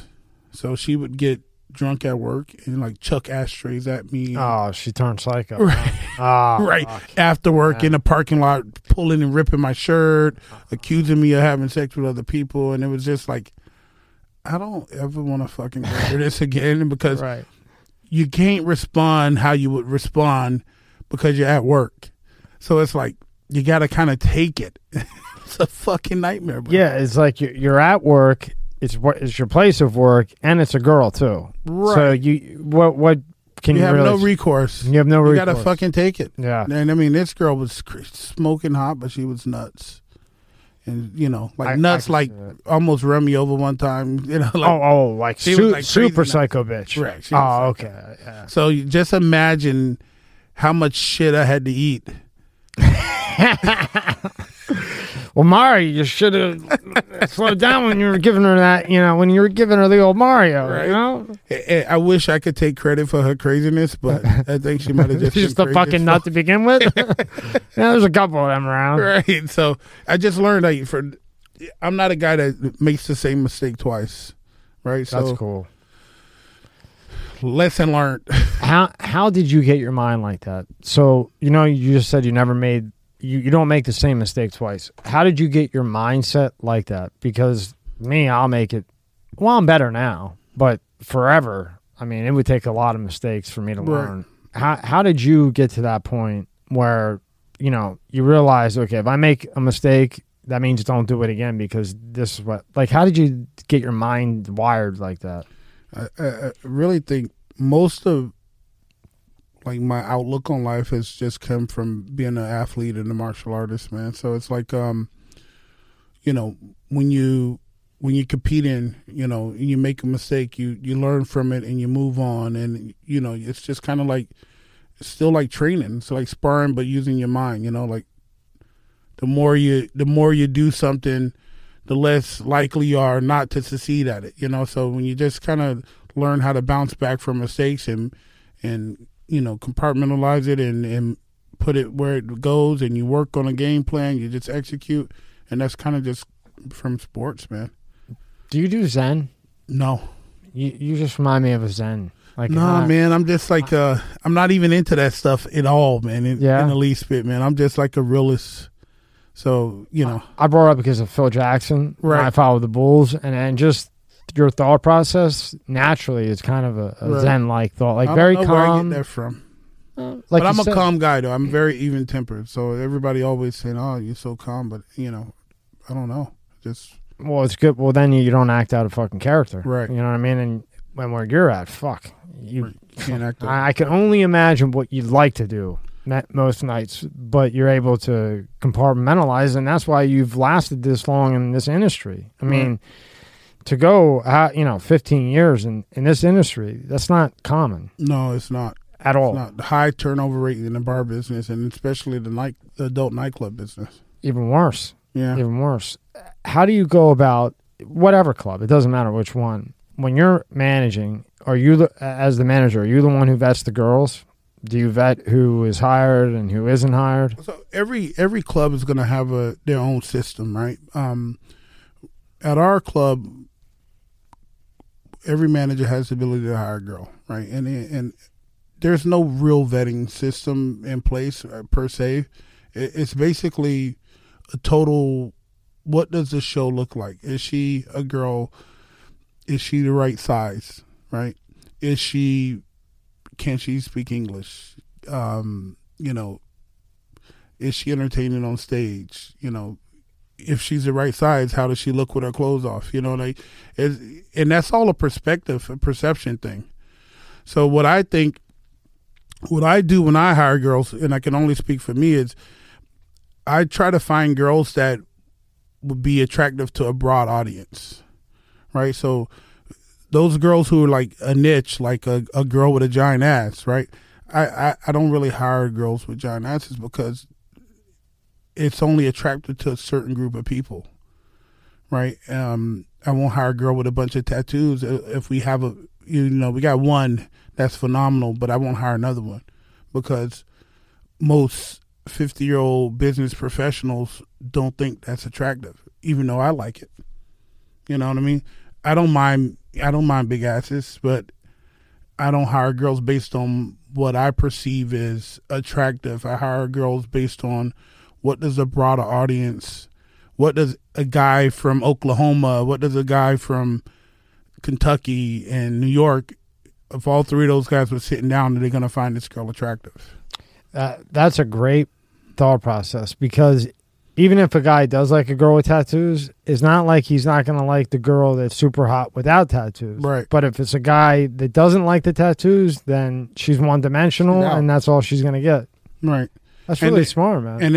And our building's very unique because we cater to business professionals and a higher-end clientele. So, you know, if I was in Miami, then I'll hire a bunch of girls with big asses. Yeah. Right? You know what I mean? So you got to understand your brand. You got to understand you got to understand your guest base, and then you got to make those decisions based on who you're trying to be as a club and who you're catering to when they come in the building. So it's it's no real system, I guess, in any club in America. As far as that goes, maybe the system is that Peter is the guy that hires all the girls, or you got to go see an entertainment manager. But in that regards, every system's going to be different. But as far as hiring girls, it's kind of just based on whoever's talking to that girl, if they think she's hot or not, So it sounds like it's based on. I think your strategy is the best, and I've heard a number of different ones because it sounds like you base it on where you're at, atmosphere, right? Because like Miami, big ass, tattoos, fake boobs out the ass. Miami's a music video. Yeah, Miami's a music video. Yeah, right. So, But then, Texas might be, they don't like the fake shit. They want the real shit. they do. Right? So then, And they okay with a little chubbiness, yeah, they're all right with a little lip over the belly, right? Right. So then you would tend to that. That's Right. a So great strategy. My hiring in Texas, there were girls I hired in Texas that I wouldn't hire here in West Palm Beach. Yeah, obviously. Because again, this is the land of milk and honey, so everybody's hot here. You know what I mean? Yep. So when you got a girl with a centimeter hanging over that thong. Yeah. Right. What's he doing with that? In Texas, they don't care. They want it. You They go like into it. clubs in Texas, and the servers are overweight. The bartender's overweight. But we would never hire girls like that here in South Florida. Most places, anyway. Most clubs that are what I would say top tier clubs wouldn't hire girls like that. And it's unfortunate, but it's the beauty business. Well, I guess if you're like that, go to Texas, you'll get hired. Right. Right? Or you're gonna have to go work at one of the smaller clubs, but that's in a need, For just people. And then that's also something that affects how you hire girls, right? Yeah. So, like if you go to a club and you got 10 girls working and 2 don't show up that day, then you're a 10-girl club. You might hire the chubby girl. Like cheetahs, you mean? No, I think cheetahs. I wouldn't say is in that spot right now, but No, they were at one point though, weren't they? I've always liked cheetah. I'll leave it at that. All right. I've actually, honestly, I've never been there. I like those guys. Cheetahs is a good. Everybody has their niche here in West Palm Beach, right? Yeah. So like Rachel's and Monroe's, we occupy that top tier gentleman's club space, and then in that space, Monroe's is adult nightclub, high energy dance music, party atmosphere, and then Rachel's is more of a sit back and traditional trip gentleman's club feel, and then you have the Cheetahs and the Spearmint Rhinos of the world who occupy that titty bar space where you're gonna hear some rap music. It's gonna get a little crazy. You guys can go in there and have a good time. And every club has its niche. So I think Cheetah's niche has always been that blue collar crowd here, and their day shift is one of the better day shifts in West Palm Beach. Is it? Yeah, I mean, so if you want that titty bar feel, you're gonna go to Cheetah or Spearmint Rhino. Yeah, and just for the record, I meant nothing bad against No, Cheetah just, because there's a lot of guys that maybe they only have $150 and they want to have a good time, and just from what I've heard, I've never been there personally. Right. That's kind of like like the C scale, and then you have, from what I've seen, right, like the Cheetah, and then there's a couple other ones like that. That's kind of like C, and then Scores would be like the B kind of. Right. area. So I would honestly, Scores is a titty bar feel too, right? Yeah. So I would say that I wouldn't rate them based on like a grade, per se. I would say that every club is going to have a different niche, right? So when you look at a Cheetah or a Scores, they're great places to go have fun in, but they're titty bars, right? And that's kind of what that's the environment and the atmosphere that they're cultivating in those spots. So some guys, even if they got $1 million in the bank, they don't want to be in a gentleman's club because it's not crazy enough. Yeah. Right. So they're going to go where they're comfortable, and that's going to be, titty bars where you can whistle and yell and holler and scream, and the girls are a little more, loose, lenient. Right. Yeah. You know what I mean? Yeah. So everybody has their niche, right? So it's like comparing apples to oranges. So that's why I wouldn't give them a grade, because they're not us and we're not them. That's a great way to put it, because that's like going and getting a McLaren, right? That's going to go 300 miles an hour if they took the governors out, the fuckers. Comparing it to a Toyota. Toyota's a good car. Probably going to run longer than the McLaren. And going to save a lot more money.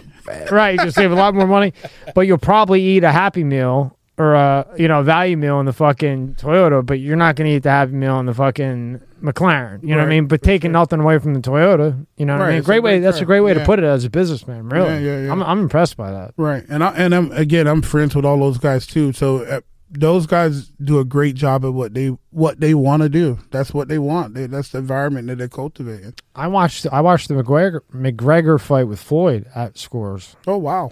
Yeah, I just went there to see it, check it out. Right, and I should have went to a different place, but that's where Anthony's. my I friend love went. Anthony DeRosa. Yeah, there. Have you yeah. you know Anthony? Yeah, that's why I went for Yeah. I know him for a long time. Yeah, He's yeah, not yeah. from here, I don't think. I think he's from up north. Yeah, he's a northern boy, Yeah. but he's been here a long time. He's a good guy. Very good guy. He's a That's good why. I have a lot of admiration and respect for him. Yeah, very very nice guy. Yeah. Very good and loyal guy too. Oh yeah, he's the best. Yeah. He's a dying breed. Yeah.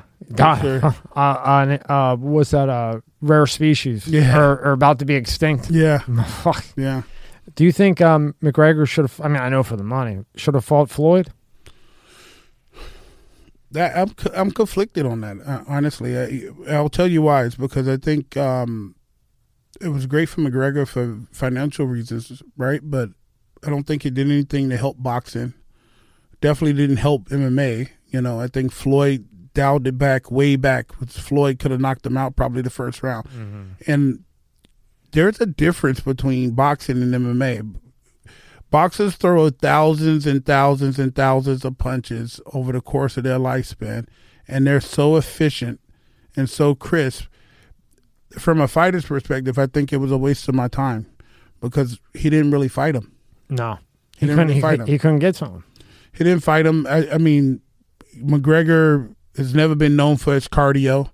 So, you know, even though Floyd wasn't really, I don't think Floyd was really punching with intention, and I don't think he was punching enough considering Floyd Mayweather. And I don't think it was a good fight. No, I didn't enjoy watching it. I'll tell you. No. Besides the fact that I wanted to see him get punched in the face because he talked a lot of shit. Yeah. Other than that, I didn't enjoy watching it because from a technical standpoint, I don't think it was a boxing match. No, and Floyd would have killed him anyway. Yeah. But Floyd did take a shot. He did take that one shot. Well, yeah, there we go. We talked about that puncher's chance, you know. Yeah. So, I mean, anybody, you know, I can fucking go throw a punch at somebody, you know. Anybody can throw that one punch, you know, but sustained over time is the issue. Yeah, and I mean, for him to go against probably, in my opinion, the best defensive boxer ever, you can say what you want about Floyd. I mean, Man, nobody can deny that he's one of the best boxers in the history of boxing. the history. He You can't deny it. If you deny it, you're just a hater. the only person that ever really hit him was what, Sugar Shane Mosley? Shane knocked him down, right? Knocked him down, yeah. Yep. Other than him, I can't think of one person because Oscar De La Hoya hit him. oh a yeah, couple he times. did. Yeah, But not a lot of clean shots, though. He punched a lot at him. But and people that don't know boxing, thought, oh, man, it's a close fight. But nothing really connected. no, they were all because Floyd had moved a little bit, so it was kind of a brush. Right. But He's rolling with the punches, but you know. Shane hit him head on. Right. And Shane's one of those guys, man. I've always liked Sugar Shane, man. Dude, he throws whales. Yeah. But and back then Floyd was taking major fights. He wasn't picking and choosing like he does now. I mean, And he's just he's so defensive. people kill me with that too, though. Like all the haters, you know, like, oh, he fought this guy then. He fought. Yeah, he maybe he fought Pacquiao when Pacquiao wasn't on the rise anymore. But bro, it's still a business. Still business. Why am I Pacquiao's going to take good a fighter. fight? Why am I going to take a fight with a dangerous guy and the money's not there yet? Right. You know what I mean? Like I've already did that. I'm at the top of my career. I'm not going to take a fight. No, it's called a smart fighter. Is what it's called, right? And- Not like me when I was coming up. They was like, "Hey, you want to fight this UFC guy? My third fight." But, yeah, sure, no problem. yeah, right idea. You know, I've been training for 6 months. I'm like, yeah, I was, no problem. I hate that too because they act, and then after the fight, they said that Pacquiao had a bad shoulder, right? Well, if he had a bad shoulder, he was throwing pretty fucking good to me. And that's on you anyway.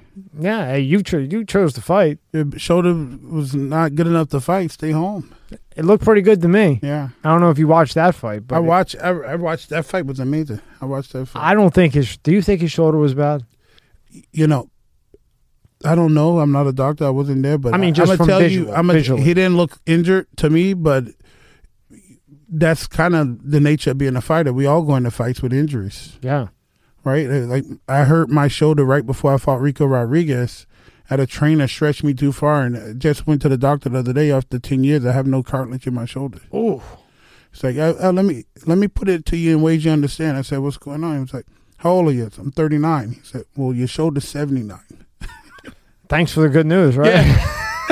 Like, so what can I do? He said, just keep going until you can't take the pain. It's like, well, that's why I'm here. Yeah. But so, you know, it happens. You get injured, you fucking suck it up and you do it. Like, it's nothing to talk about, you know. You signed the contract, you got in the ring. Hey, you got paid, pal. But look, you signed up for it, bro.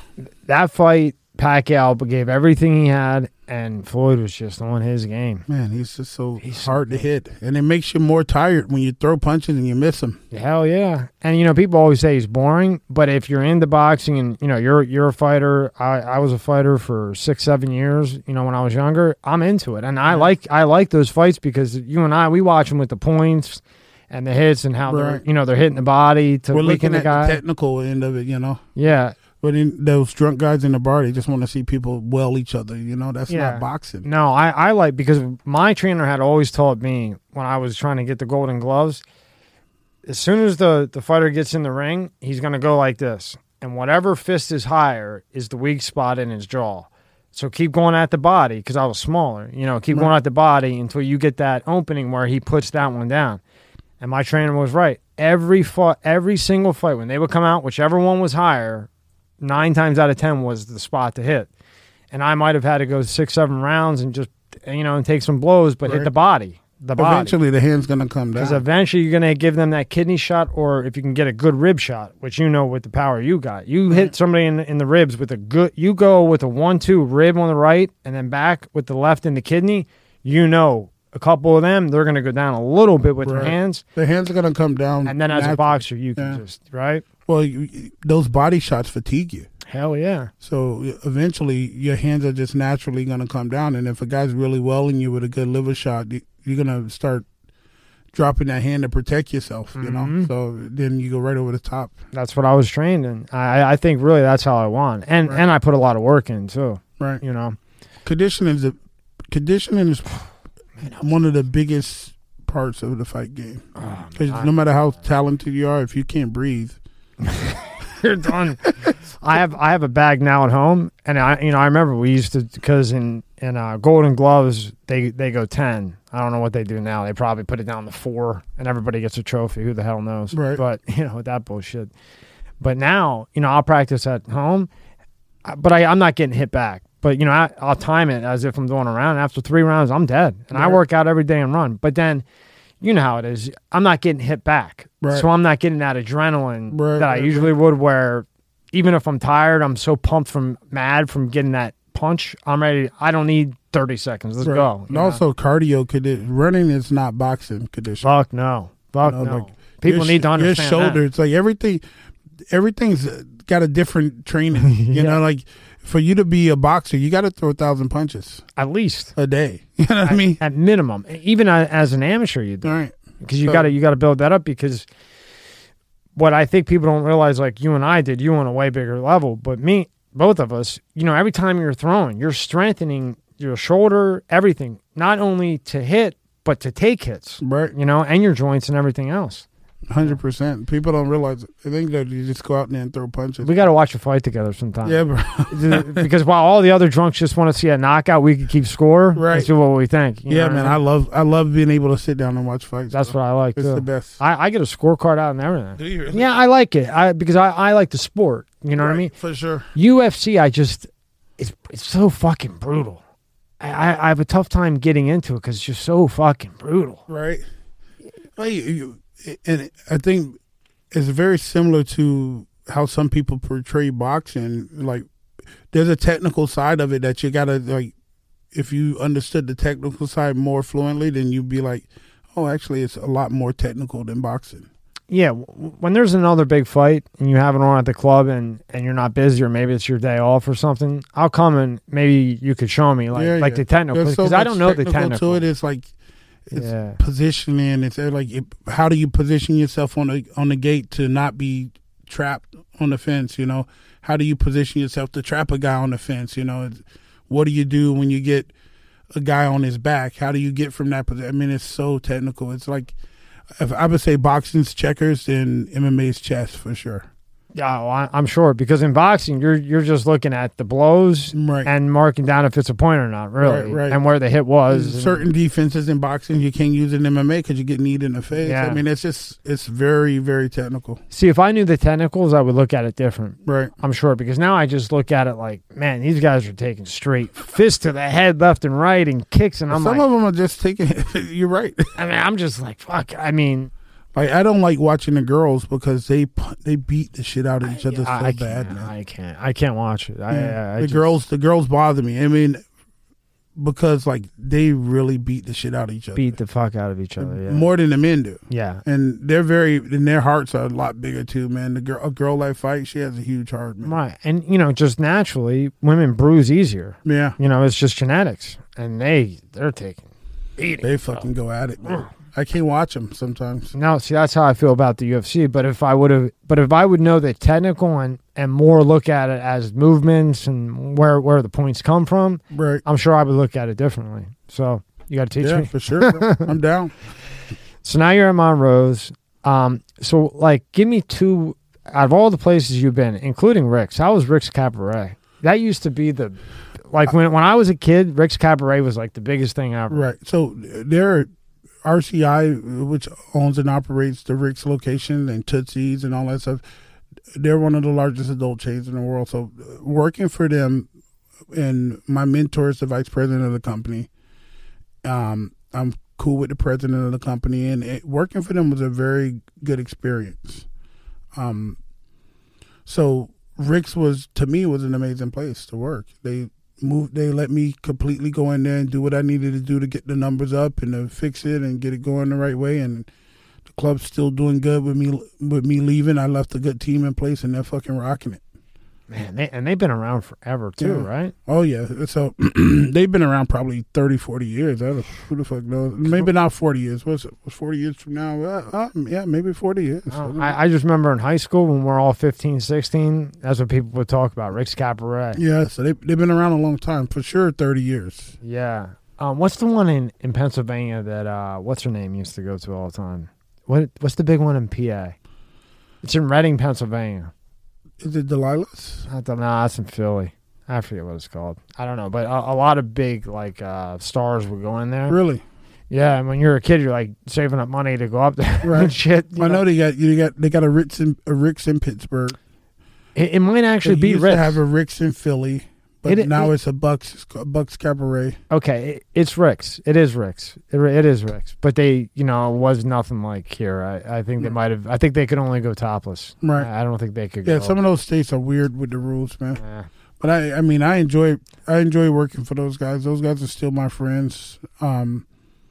So it's all love, What was the when you worked at Rick's? What because I think that everything you do in life you can either look at as negative or whatever or positive, or you can look at it, if it's negative or positive, as a gift, because like you worked at Rick's but you left, but you've gotten a gift that stays with you that led you to where you're at now, that you apply, I'm sure, something you learned at Rick's to where you're at now that's going to exceed where you're at in 5 years. Right. What would you say you took from Rick's? Yeah, you always kind of pick up something from everywhere you go. 'Cause in my thought process, you never really learn everything. So the day you learn it all, you got to just give it up because you're not going to get any better. But Rick's, I think, I learned organizational management of like multiple stores. The way they systems that will allow you to build multiple stores at a rapid pace. Wow. So it's kind of a big thing to learn. Yeah, I mean, I just kind of watch, and that's kind of how you learn. You sit back and watch, and you talk, and I talk to my mentor all the time, and I see, some of the back of the house stuff, and how they go about acquiring different places, and their process for going in and revamping the acquisition or whatever the case may be, and it's they're very good at it. You're really you're gonna run. You're gonna run one of these one day. I mean, run. Right. You are. You got it. You got it. You got it all put together. You really do. Yeah, I appreciate that, bro.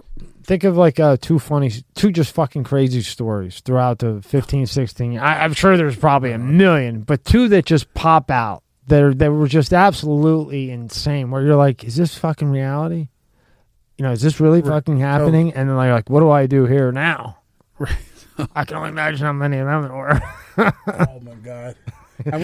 Some of them I can't even say because I was involved on a certain level. Yeah, I probably don't want to. Yeah, I don't want out there in the universe, but no, because I'll get a conspiracy with right. it. You know what I mean?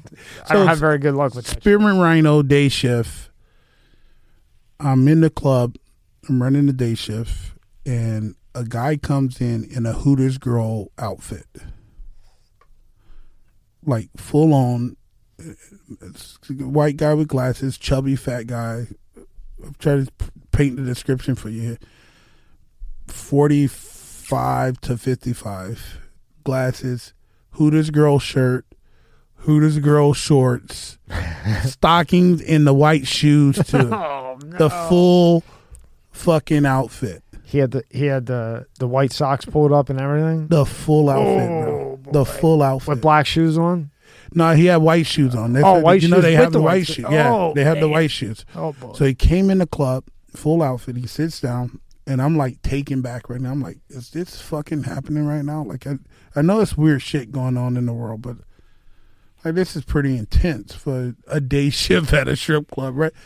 The guy sits there for, maybe 5 minutes. One girl who goes up to any guy that comes in the club, because most girls was like, I'm not fucking dealing with this weirdo, right? So the one girl who made the most money in the club, honestly, because she always go up to any guy that's in the club and she can get on their level. She was really good at what she did. End up taking the guy to the friction room.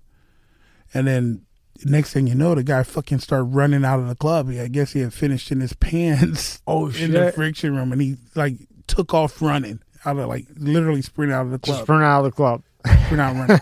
But the crazy part about it, like you would think that doesn't happen a lot, the pants situation, but it does, honestly. The crazy part is that I the guess guy you was hired in good a fucking now. Hooters outfit. Wait, what the fuck is going on?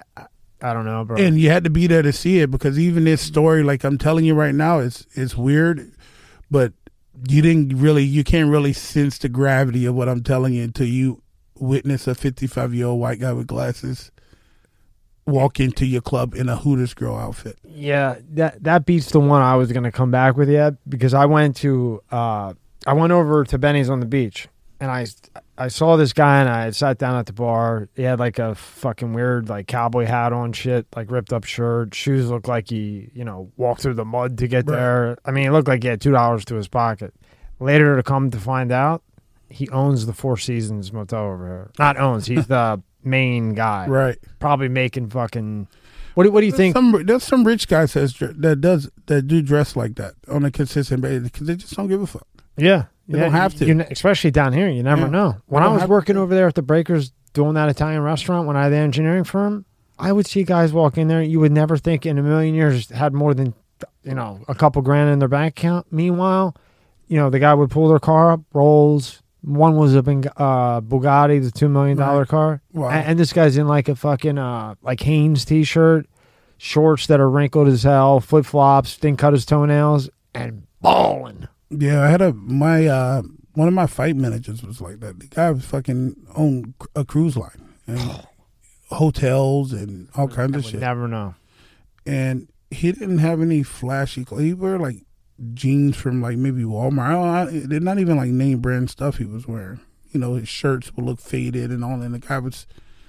You know how long his bank account is though, probably. I do. It was really, really long. So while me and you sit here and we're saying, he's wearing Hanes, yeah, his bank account is from here to the moon. Yeah. He can support 10 generations. I got to get like that, honestly. Yeah. Honestly. Well, you got the head and the brains. Right. So one more story is we used to have a guy that used to come in the Tootsies back in the day, and he'd come in with like a brown paper sack. And in the brown paper sack, he had high heels. What? Fishnets, and a thong.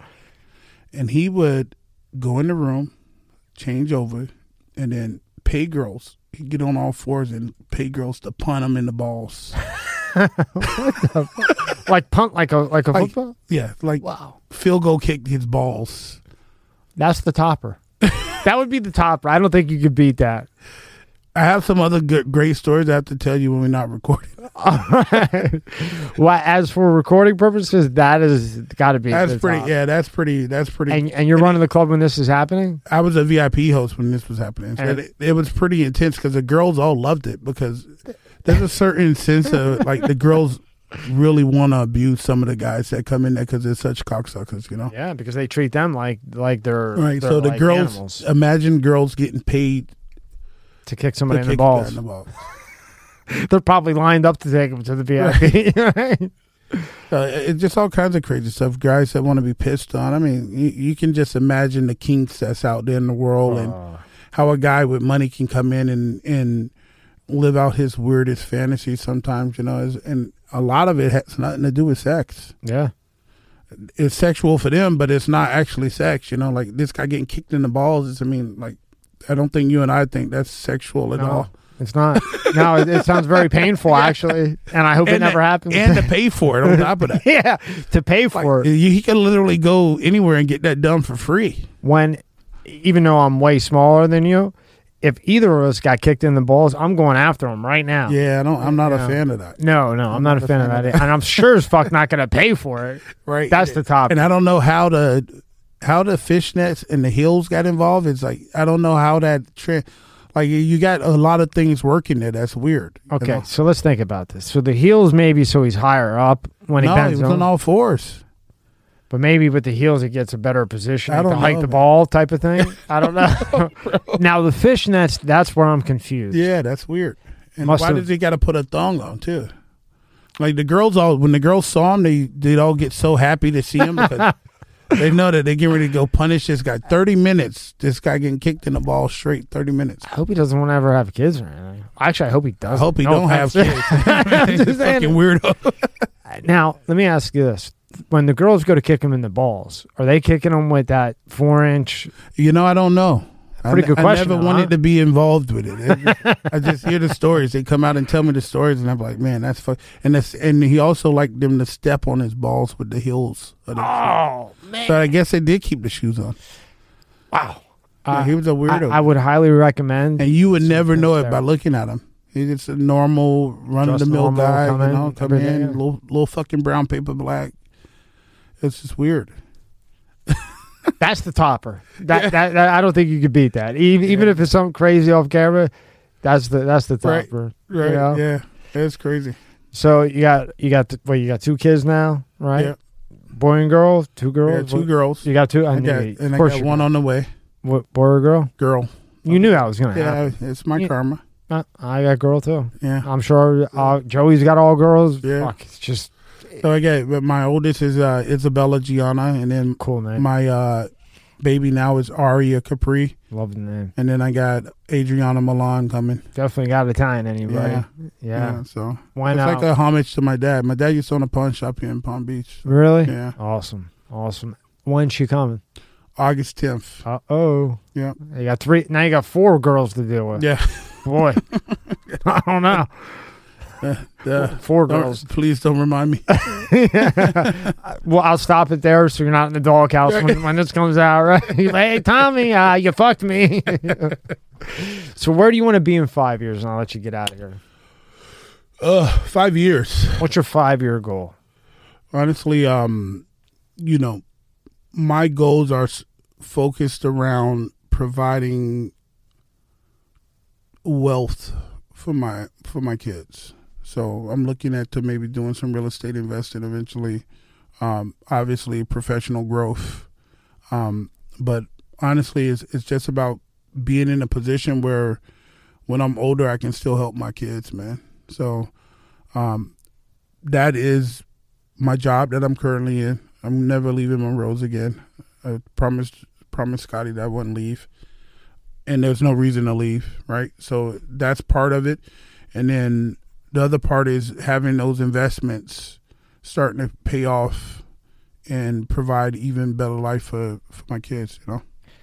Can you franchise a Monroe's? Yeah. Do they do that? I mean, I don't know. I'm sure anything's on the table for the right price. Yeah, maybe one day you franchise one. You never know. I mean, Scotty's a good guy. I mean, he takes very good care of me. So, I'm not worried about that end of it because he takes very good care of his guys, man, and it's been an absolute pleasure working there. And the company's going to grow. We just bought a club in Syracuse. So there's potential for growth, obviously, in the company. So I'm like I said, I'm not going anywhere. And professionally, it's just a great decision for me to work there. Great. And is there a quota that needs to be met every month? Because the billboards. Right. I mean, it's great that it's paid off. The building. Right. So I don't want to know what the quota is. Right. I would never even mention numbers. I get killed if I mention. Yeah. numbers. No. I'm just asking if there's a quota. And if you can't answer that, any good sales company or sales team should always set sales goals. So right.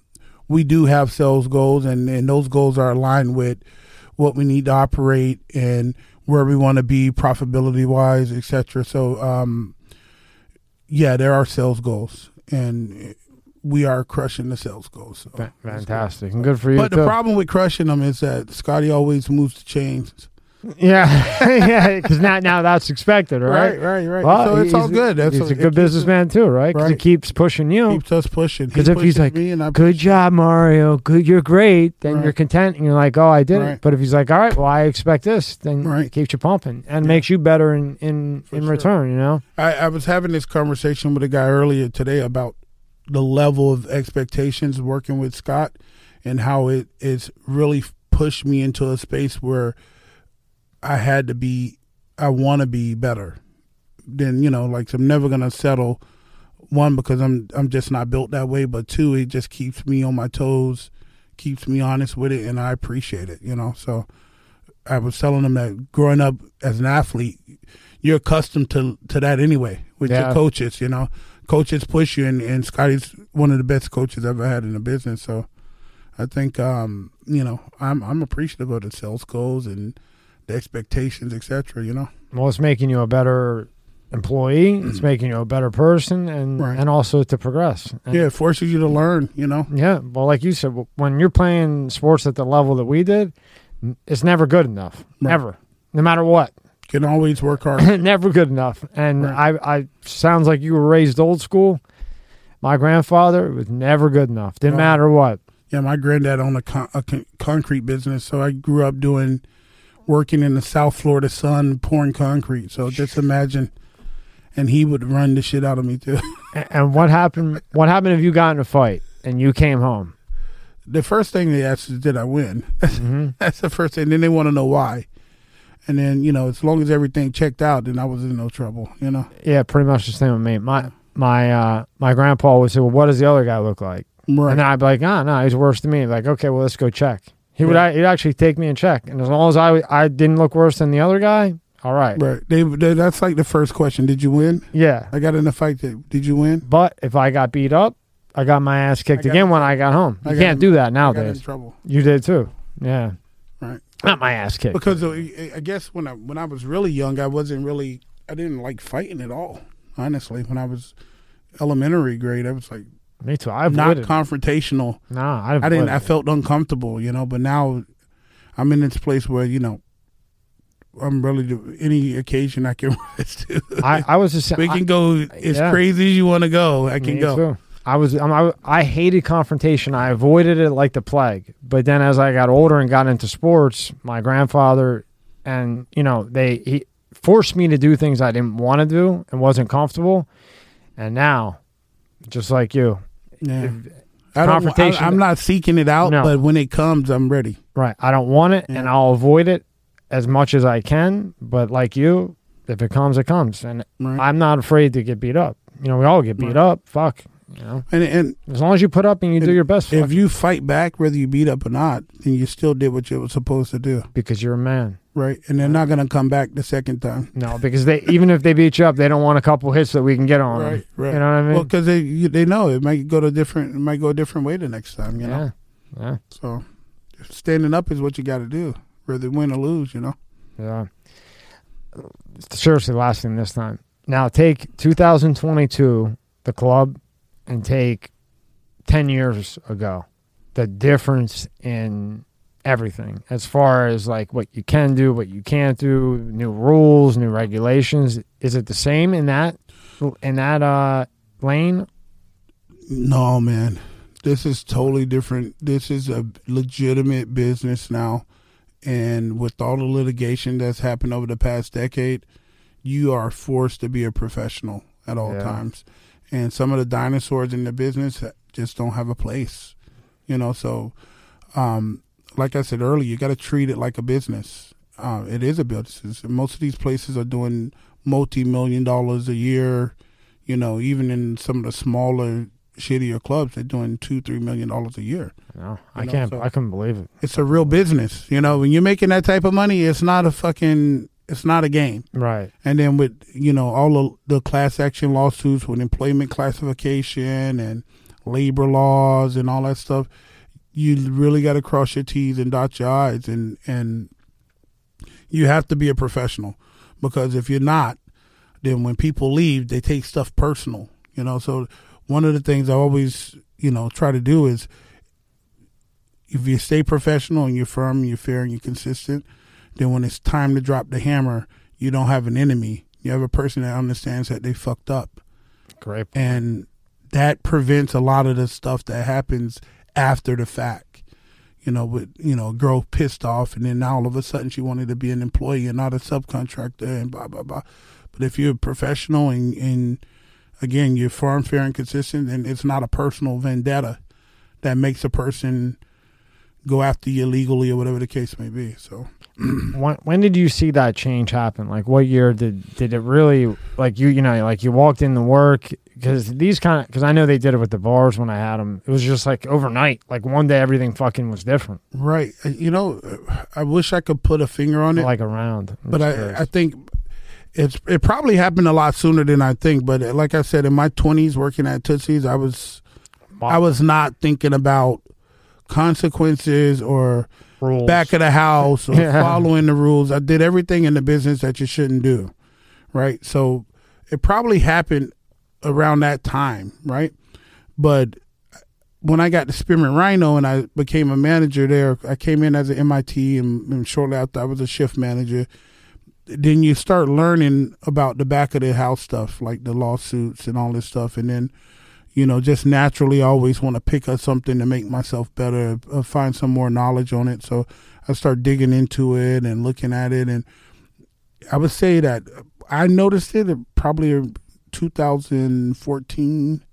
Yeah. I started noticing it, maybe 2012, you know. It just kind of, there was a shift because, and it could have something to do with the market and the leverage that the club had, you know. It's a much smaller club and a much smaller market. And the girls were much different than the Miami girls. The Miami girls they don't give a fuck. They're making $3 to $5 grand a night. I know. I couldn't believe it. I met plenty of them. They don't give a damn what you're doing or what you're saying. Just I actually had a couple of friends down. Like, they were friends, not fucking them. Like friends. They were just cool, you know. Actually, my friend was fucking them. My friend, you know what I mean? But and they would be like, "Yeah, I made $4,000." I said, "Get that fuck out of here! You didn't make no $4,000." And then we would go to dinner with them the night after. And lo and behold, the woman had 5,500 on her. I said, "Damn, I'm in the wrong business." Listen, I've seen it with my own eyes. It's more common than uncommon that they make $2 to $4 grand a night. Unbelievable. No matter what club they're in, almost. And a lot of them are just doing it to send it back home to their family in other countries and stuff. You know, they got houses over there, whatever the case may be. So I mean, I don't think the adult nightclub business ever going to be like it used to. Well, you know, there was a time where girls were getting thrown in dumpsters and you know, I caught the tail end of that. So I would say probably I noticed a change back in 2003, you know, because 2004, because, you know, I was banging this girl that worked at the old Gold Rush. It's where 11 is now. Yeah. And, you know, those guys threw her in a dumpster once. And I had to go and get her money back from them and everything because, you know, the whole fucking thing. It's old school. She wasn't tipping, and it was like, hey, fucking, they kept the 500 and they fucking tossed out the building. She got mouth and they threw it in the dumpster. And that was the old school. That was the way it was back then. And I was to tell in, and something, and you know, and that club was a rarity because most clubs had already shifted at this point. But you know, some of those mom and pop spots, you know, the owner in the building playing around, having a good time all the time. You know, you're subjected to whatever he think is okay. You know, and that's how it's gonna go or leave. You know, they're stuck in their ways. But now it's gonna cost you money. Yeah. So a lot of people have made the shift, and it actually strengthened the business, and it's better. It's a better business because people have to be professional, more controlled. Yeah, and it's made people make with the companies like RCI, Spearman Rhino, even Monroe's as a 2-club company. It's just made it a better environment to generate revenue and limit liabilities. You know. Yeah, I can only imagine the numbers in some of them lawsuits. So if somebody's watching this now, it doesn't have to be a gentleman's club, just if they're managing, what advice would you give them if they encounter a situation like maybe you're at Monroe's and you have a customer that's just completely out of control, the employee that you guys hired is two people are out of control, one customer, one employee. As a manager, what advice would you give to anybody just because people get this in their fucking head that because it's a gentleman's club, it's not a business like we've been talking about. It's a fucking business. So just because there's girls there dancing, the business side of it's the same. You're there to make money. You're trying to make the most profit as possible and have the environment as enjoyable as possible for the client so they come back. Right. So what's some advice, being that you've done this 20 years now that I looked at, it's been about, you're at like 19 from like whatever, when I looked. So after doing this for 19 years, what advice would you give to somebody that's managing a company, business, club, whatever it may be, when they have an issue with an employee and a client have an issue? What advice would you give in handling that situation? Don't take it personal. That's the first thing. So many people take what's going on personal and they make it about them. It has nothing to do with you. Listen to what they're telling you. Respond in the best interest of the business or club or whatever the case may be, and do it with respect and allow people to keep their dignity, you know. So, and ultimately, you're not always right. Yeah. So you got to understand. That's cool that you can admit that. Yeah, nobody's always right. You might make mistakes, and you can't be afraid to go back and fix it. Hey, you know what? I was wrong when I said that to you. You're right. See, that right there is why you survive. Two things I've noticed about you. You have an open mind, so you're open-minded, you're willing to learn, you don't get content, you like to be pushed. And two, look at both sides because you could be wrong. That, to me, those two things there are why you've been able to run this for...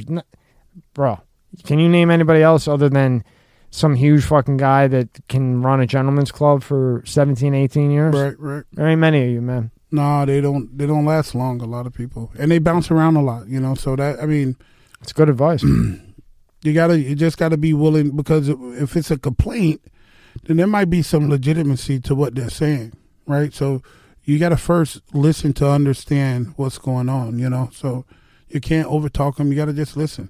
A lot of times, just listening solves the problem. Yeah. Isn't that funny? Right? Because when you listen, you're not sparking anybody's temper. You're hearing them out calmly, and then you're like a negotiator. Right. Like basically. a fucking terrorist. I probably can't say that word. You're a fucking negotiator. Right. Mario the negotiator. So, but what do you do when they, like, the client just won't stop? Do you handle it, or is that when you leave it to somebody else to carry him the fuck out of there? No, we have a system that I've created for, I guess I call it ejecting a guest from the building. Casket? And Eject right to the casket. It involves not actually touching them at all. We don't ever want to, because anytime you touch a person when they're upset, it escalates the situation. Imagine that lawsuit, buddy. Right. So, it involves fucking 10 million. It involves what I said earlier, listening, and then having patience, because in any bar, almost always the bar is the reason why the guest is drunk and fucked up, right? Any 100%. Bar in America. So we're selling you the vehicle that got you to that point. The least I can do is have patience and listen to you. Yeah. So many people and everybody, why do you have so much patience? Because we're responsible. And it's a fucking business, right. And you run the business, and you're only making the business look like shit if you act like imagine you particularly in our building, I told you we cater to upper echelon guests, business professional. I know who those guys don't take ass whoopings. No, you're gonna beat their ass, okay, and then you'll see a letter from their lawyer a week later. You know, so it's not like I could probably give you 5 names that you would probably see, and they're names that you really don't want to go up against. Right.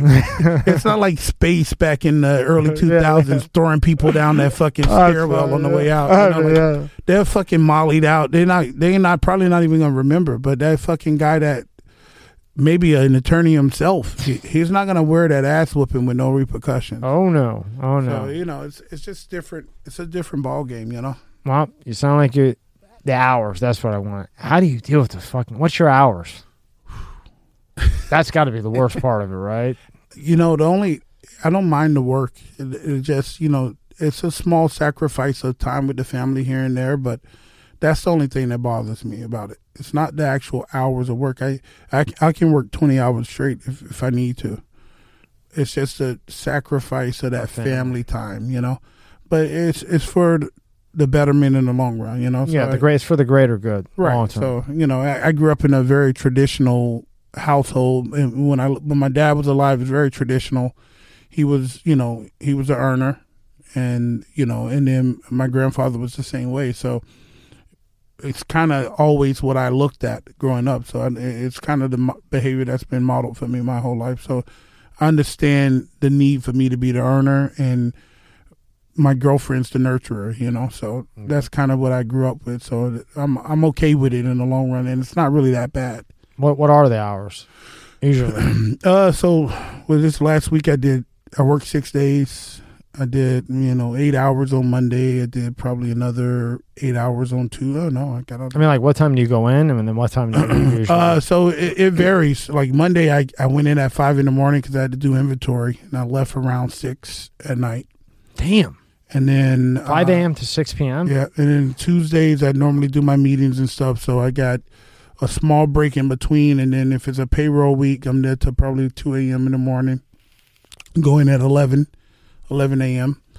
And then this week with Boat Show in town, I did a couple 4 p.m. to 6:30 a.m. shifts. So on average, how many hours of sleep you get? About 4.5, 5 hours That's tops. Where I'm at. Yeah, I honestly I can't sleep longer. Unless the only time I sleep longer is when after weeks of not sleeping more than 4 hours. Me too. Then my body finally crashes. You know what? If I get 6 hours, I feel like shit. I feel better at 4 than 6. I do. If I sleep like a long time, then I'm no good. I want to just keep sleeping. Yep, I'm the same way. Yeah. And it's funny. I was raised the same way too. My family told me this. Because, they're old school. They were right off the boat. Dying. Everybody worked till they died. Till they died, they were working. Right. And they said, you're here to protect, reproduce, and provide.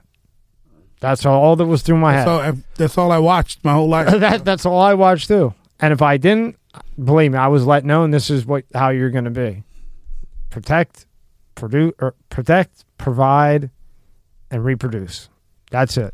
Right. I mean, and at the core of everything, it's pretty fucking true. That's what I always try to make comparisons to, like the animal kingdom, right? So it's true though. The king's always the male species always in you go find an animal where the male species not protecting something. You don't find it, right? You don't. So there you go. I mean, I have a little nature. I have a little 1-year-old, and I have 2 French bulldogs. One's like a show dog, really. He could go 100 miles an hour at that ball, won't even phase him. But when he's around my daughter, he'll sit right in front of her and will guard everything. Right. He's kind of the calm one. And then I have a little French bulldog that jumps around and shit. And when he sees her when my dog Guido sees the little dog like jumping around too much near the baby, Guido jumps right in front of the baby, and he's there in front of her so that if Camilla, the little one, comes, he's there to like push her off. Right. And my point of saying that is because it's the same thing. Like the dog is there. The dog knows that this is a little girl and a baby, and he's there to protect. Right. You know? It's nature. And he'll fuck anything. My dog broke the fucking statue at the vet. I'm surprised it didn't make me pay for it. Guido started hitting it from behind and knocked the head off the statue. That dog got to be fucking powerful. Strong. Well, I the was strongest French bulldog in yeah. existence. Well, I was going through a divorce at the time, so I didn't want to be alone, and I didn't want to get a sick dog. So I went and got this crazy like stud, the gray French, they call him blue, French bulldog. When he was 6 months, the dog had biceps. Wow. His mom and dad were jacked, and he don't breathe like. This dog can run 30 miles right now, Wow. But real nice, protective, good dog, well behaved. But Awesome. thank you for your time, Mario. No, I know you're a busy appreciate you guy. having me on. I was just really interested in how like the logistics of all that work. And I hope you come back in again because I got a lot For more. sure, I just bro. don't want to kill up all the little bit of time that you do have. But congratulations on Thank everything, man. Congratulations on another woman in your life, boy. Yeah, right? Good luck.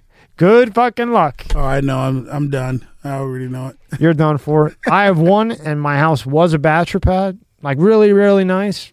These kids are us. Yeah. I'll get a granola bar. Might as well just put it on the floor. The wrapper, throw it on the floor. What the fuck doesn't matter? Yeah. It's over. It's over now, Yeah. buddy. Our lives are over. Trust me, I know.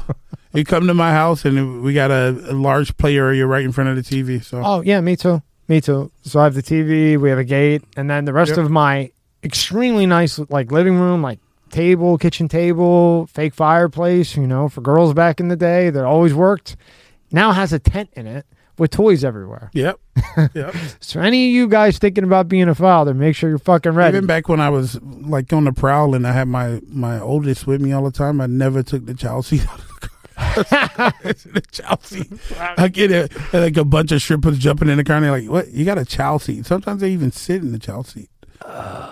That's a little weird. But When I got the child seat in one of the cars we have, I go, oh, this is weird. Child so I seat. go out, so I have to go out and promote and meet people. That's part of the gig, working in nightlife. So I would take girls with me, and they get in my back then. I had a Dodge Charger, and they all jump in the Dodge Charger, and I got a child seat on the right side of the car.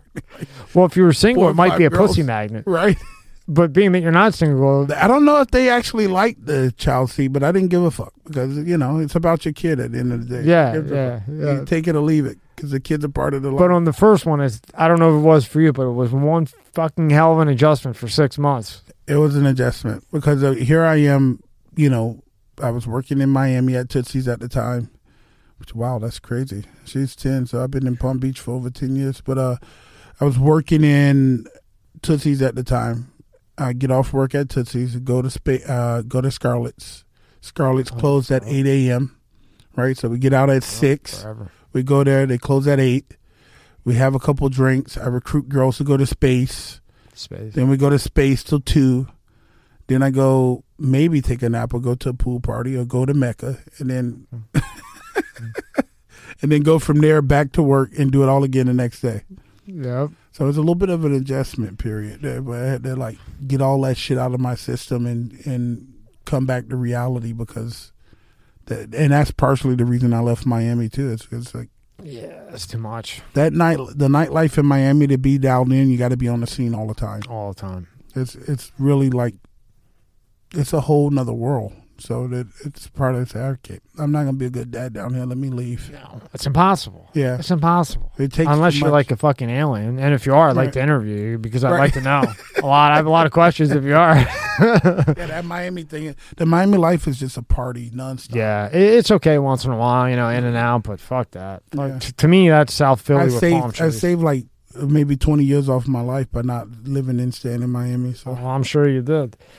For me, the first 8 months I was like, fuck, this is some shit here, boy. But then once she got a little bit older and started like looking for me, and then I walked in the house and she ran up to me, and Oh, I that's was like, the oh, best. fuck.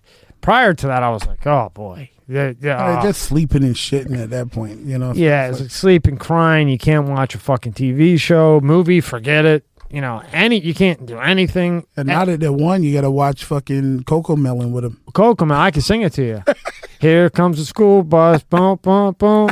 All the kids go, duh, duh, duh. I know, it's all on all the time. I thought when my oldest was, like, when I had my first child and we got past the fucking Dora the Explorer and Aquanauts and all that shit, I was like, whew. Now I can watch, like, some decent cartoons that I can actually stomach, and then now I'm right back in the same boat. I tried to put on Ren and Stimpy, and she wasn't having Right. it. I tried the Beavis and Butthead. Right.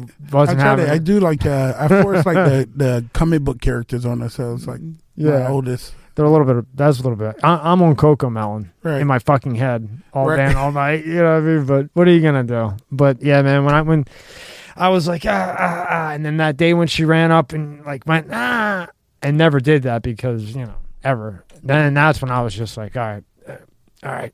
My mom was right. Where's my fucking wallet? Might as well Right. just give it to you Yeah, now. right. You know what I mean? You're done. You're done. But it's a good feeling though. It's worth Yeah. it. It It's changes worth you. it. Yeah, it for changes sure. You mature Definitely real quick changed and you me. make. Oh yeah, That was a fucking very crazy just say, wow. motherfucker. Yeah. Yeah, me too. 22 years old, in the best shape of my life, pro fighter in Miami.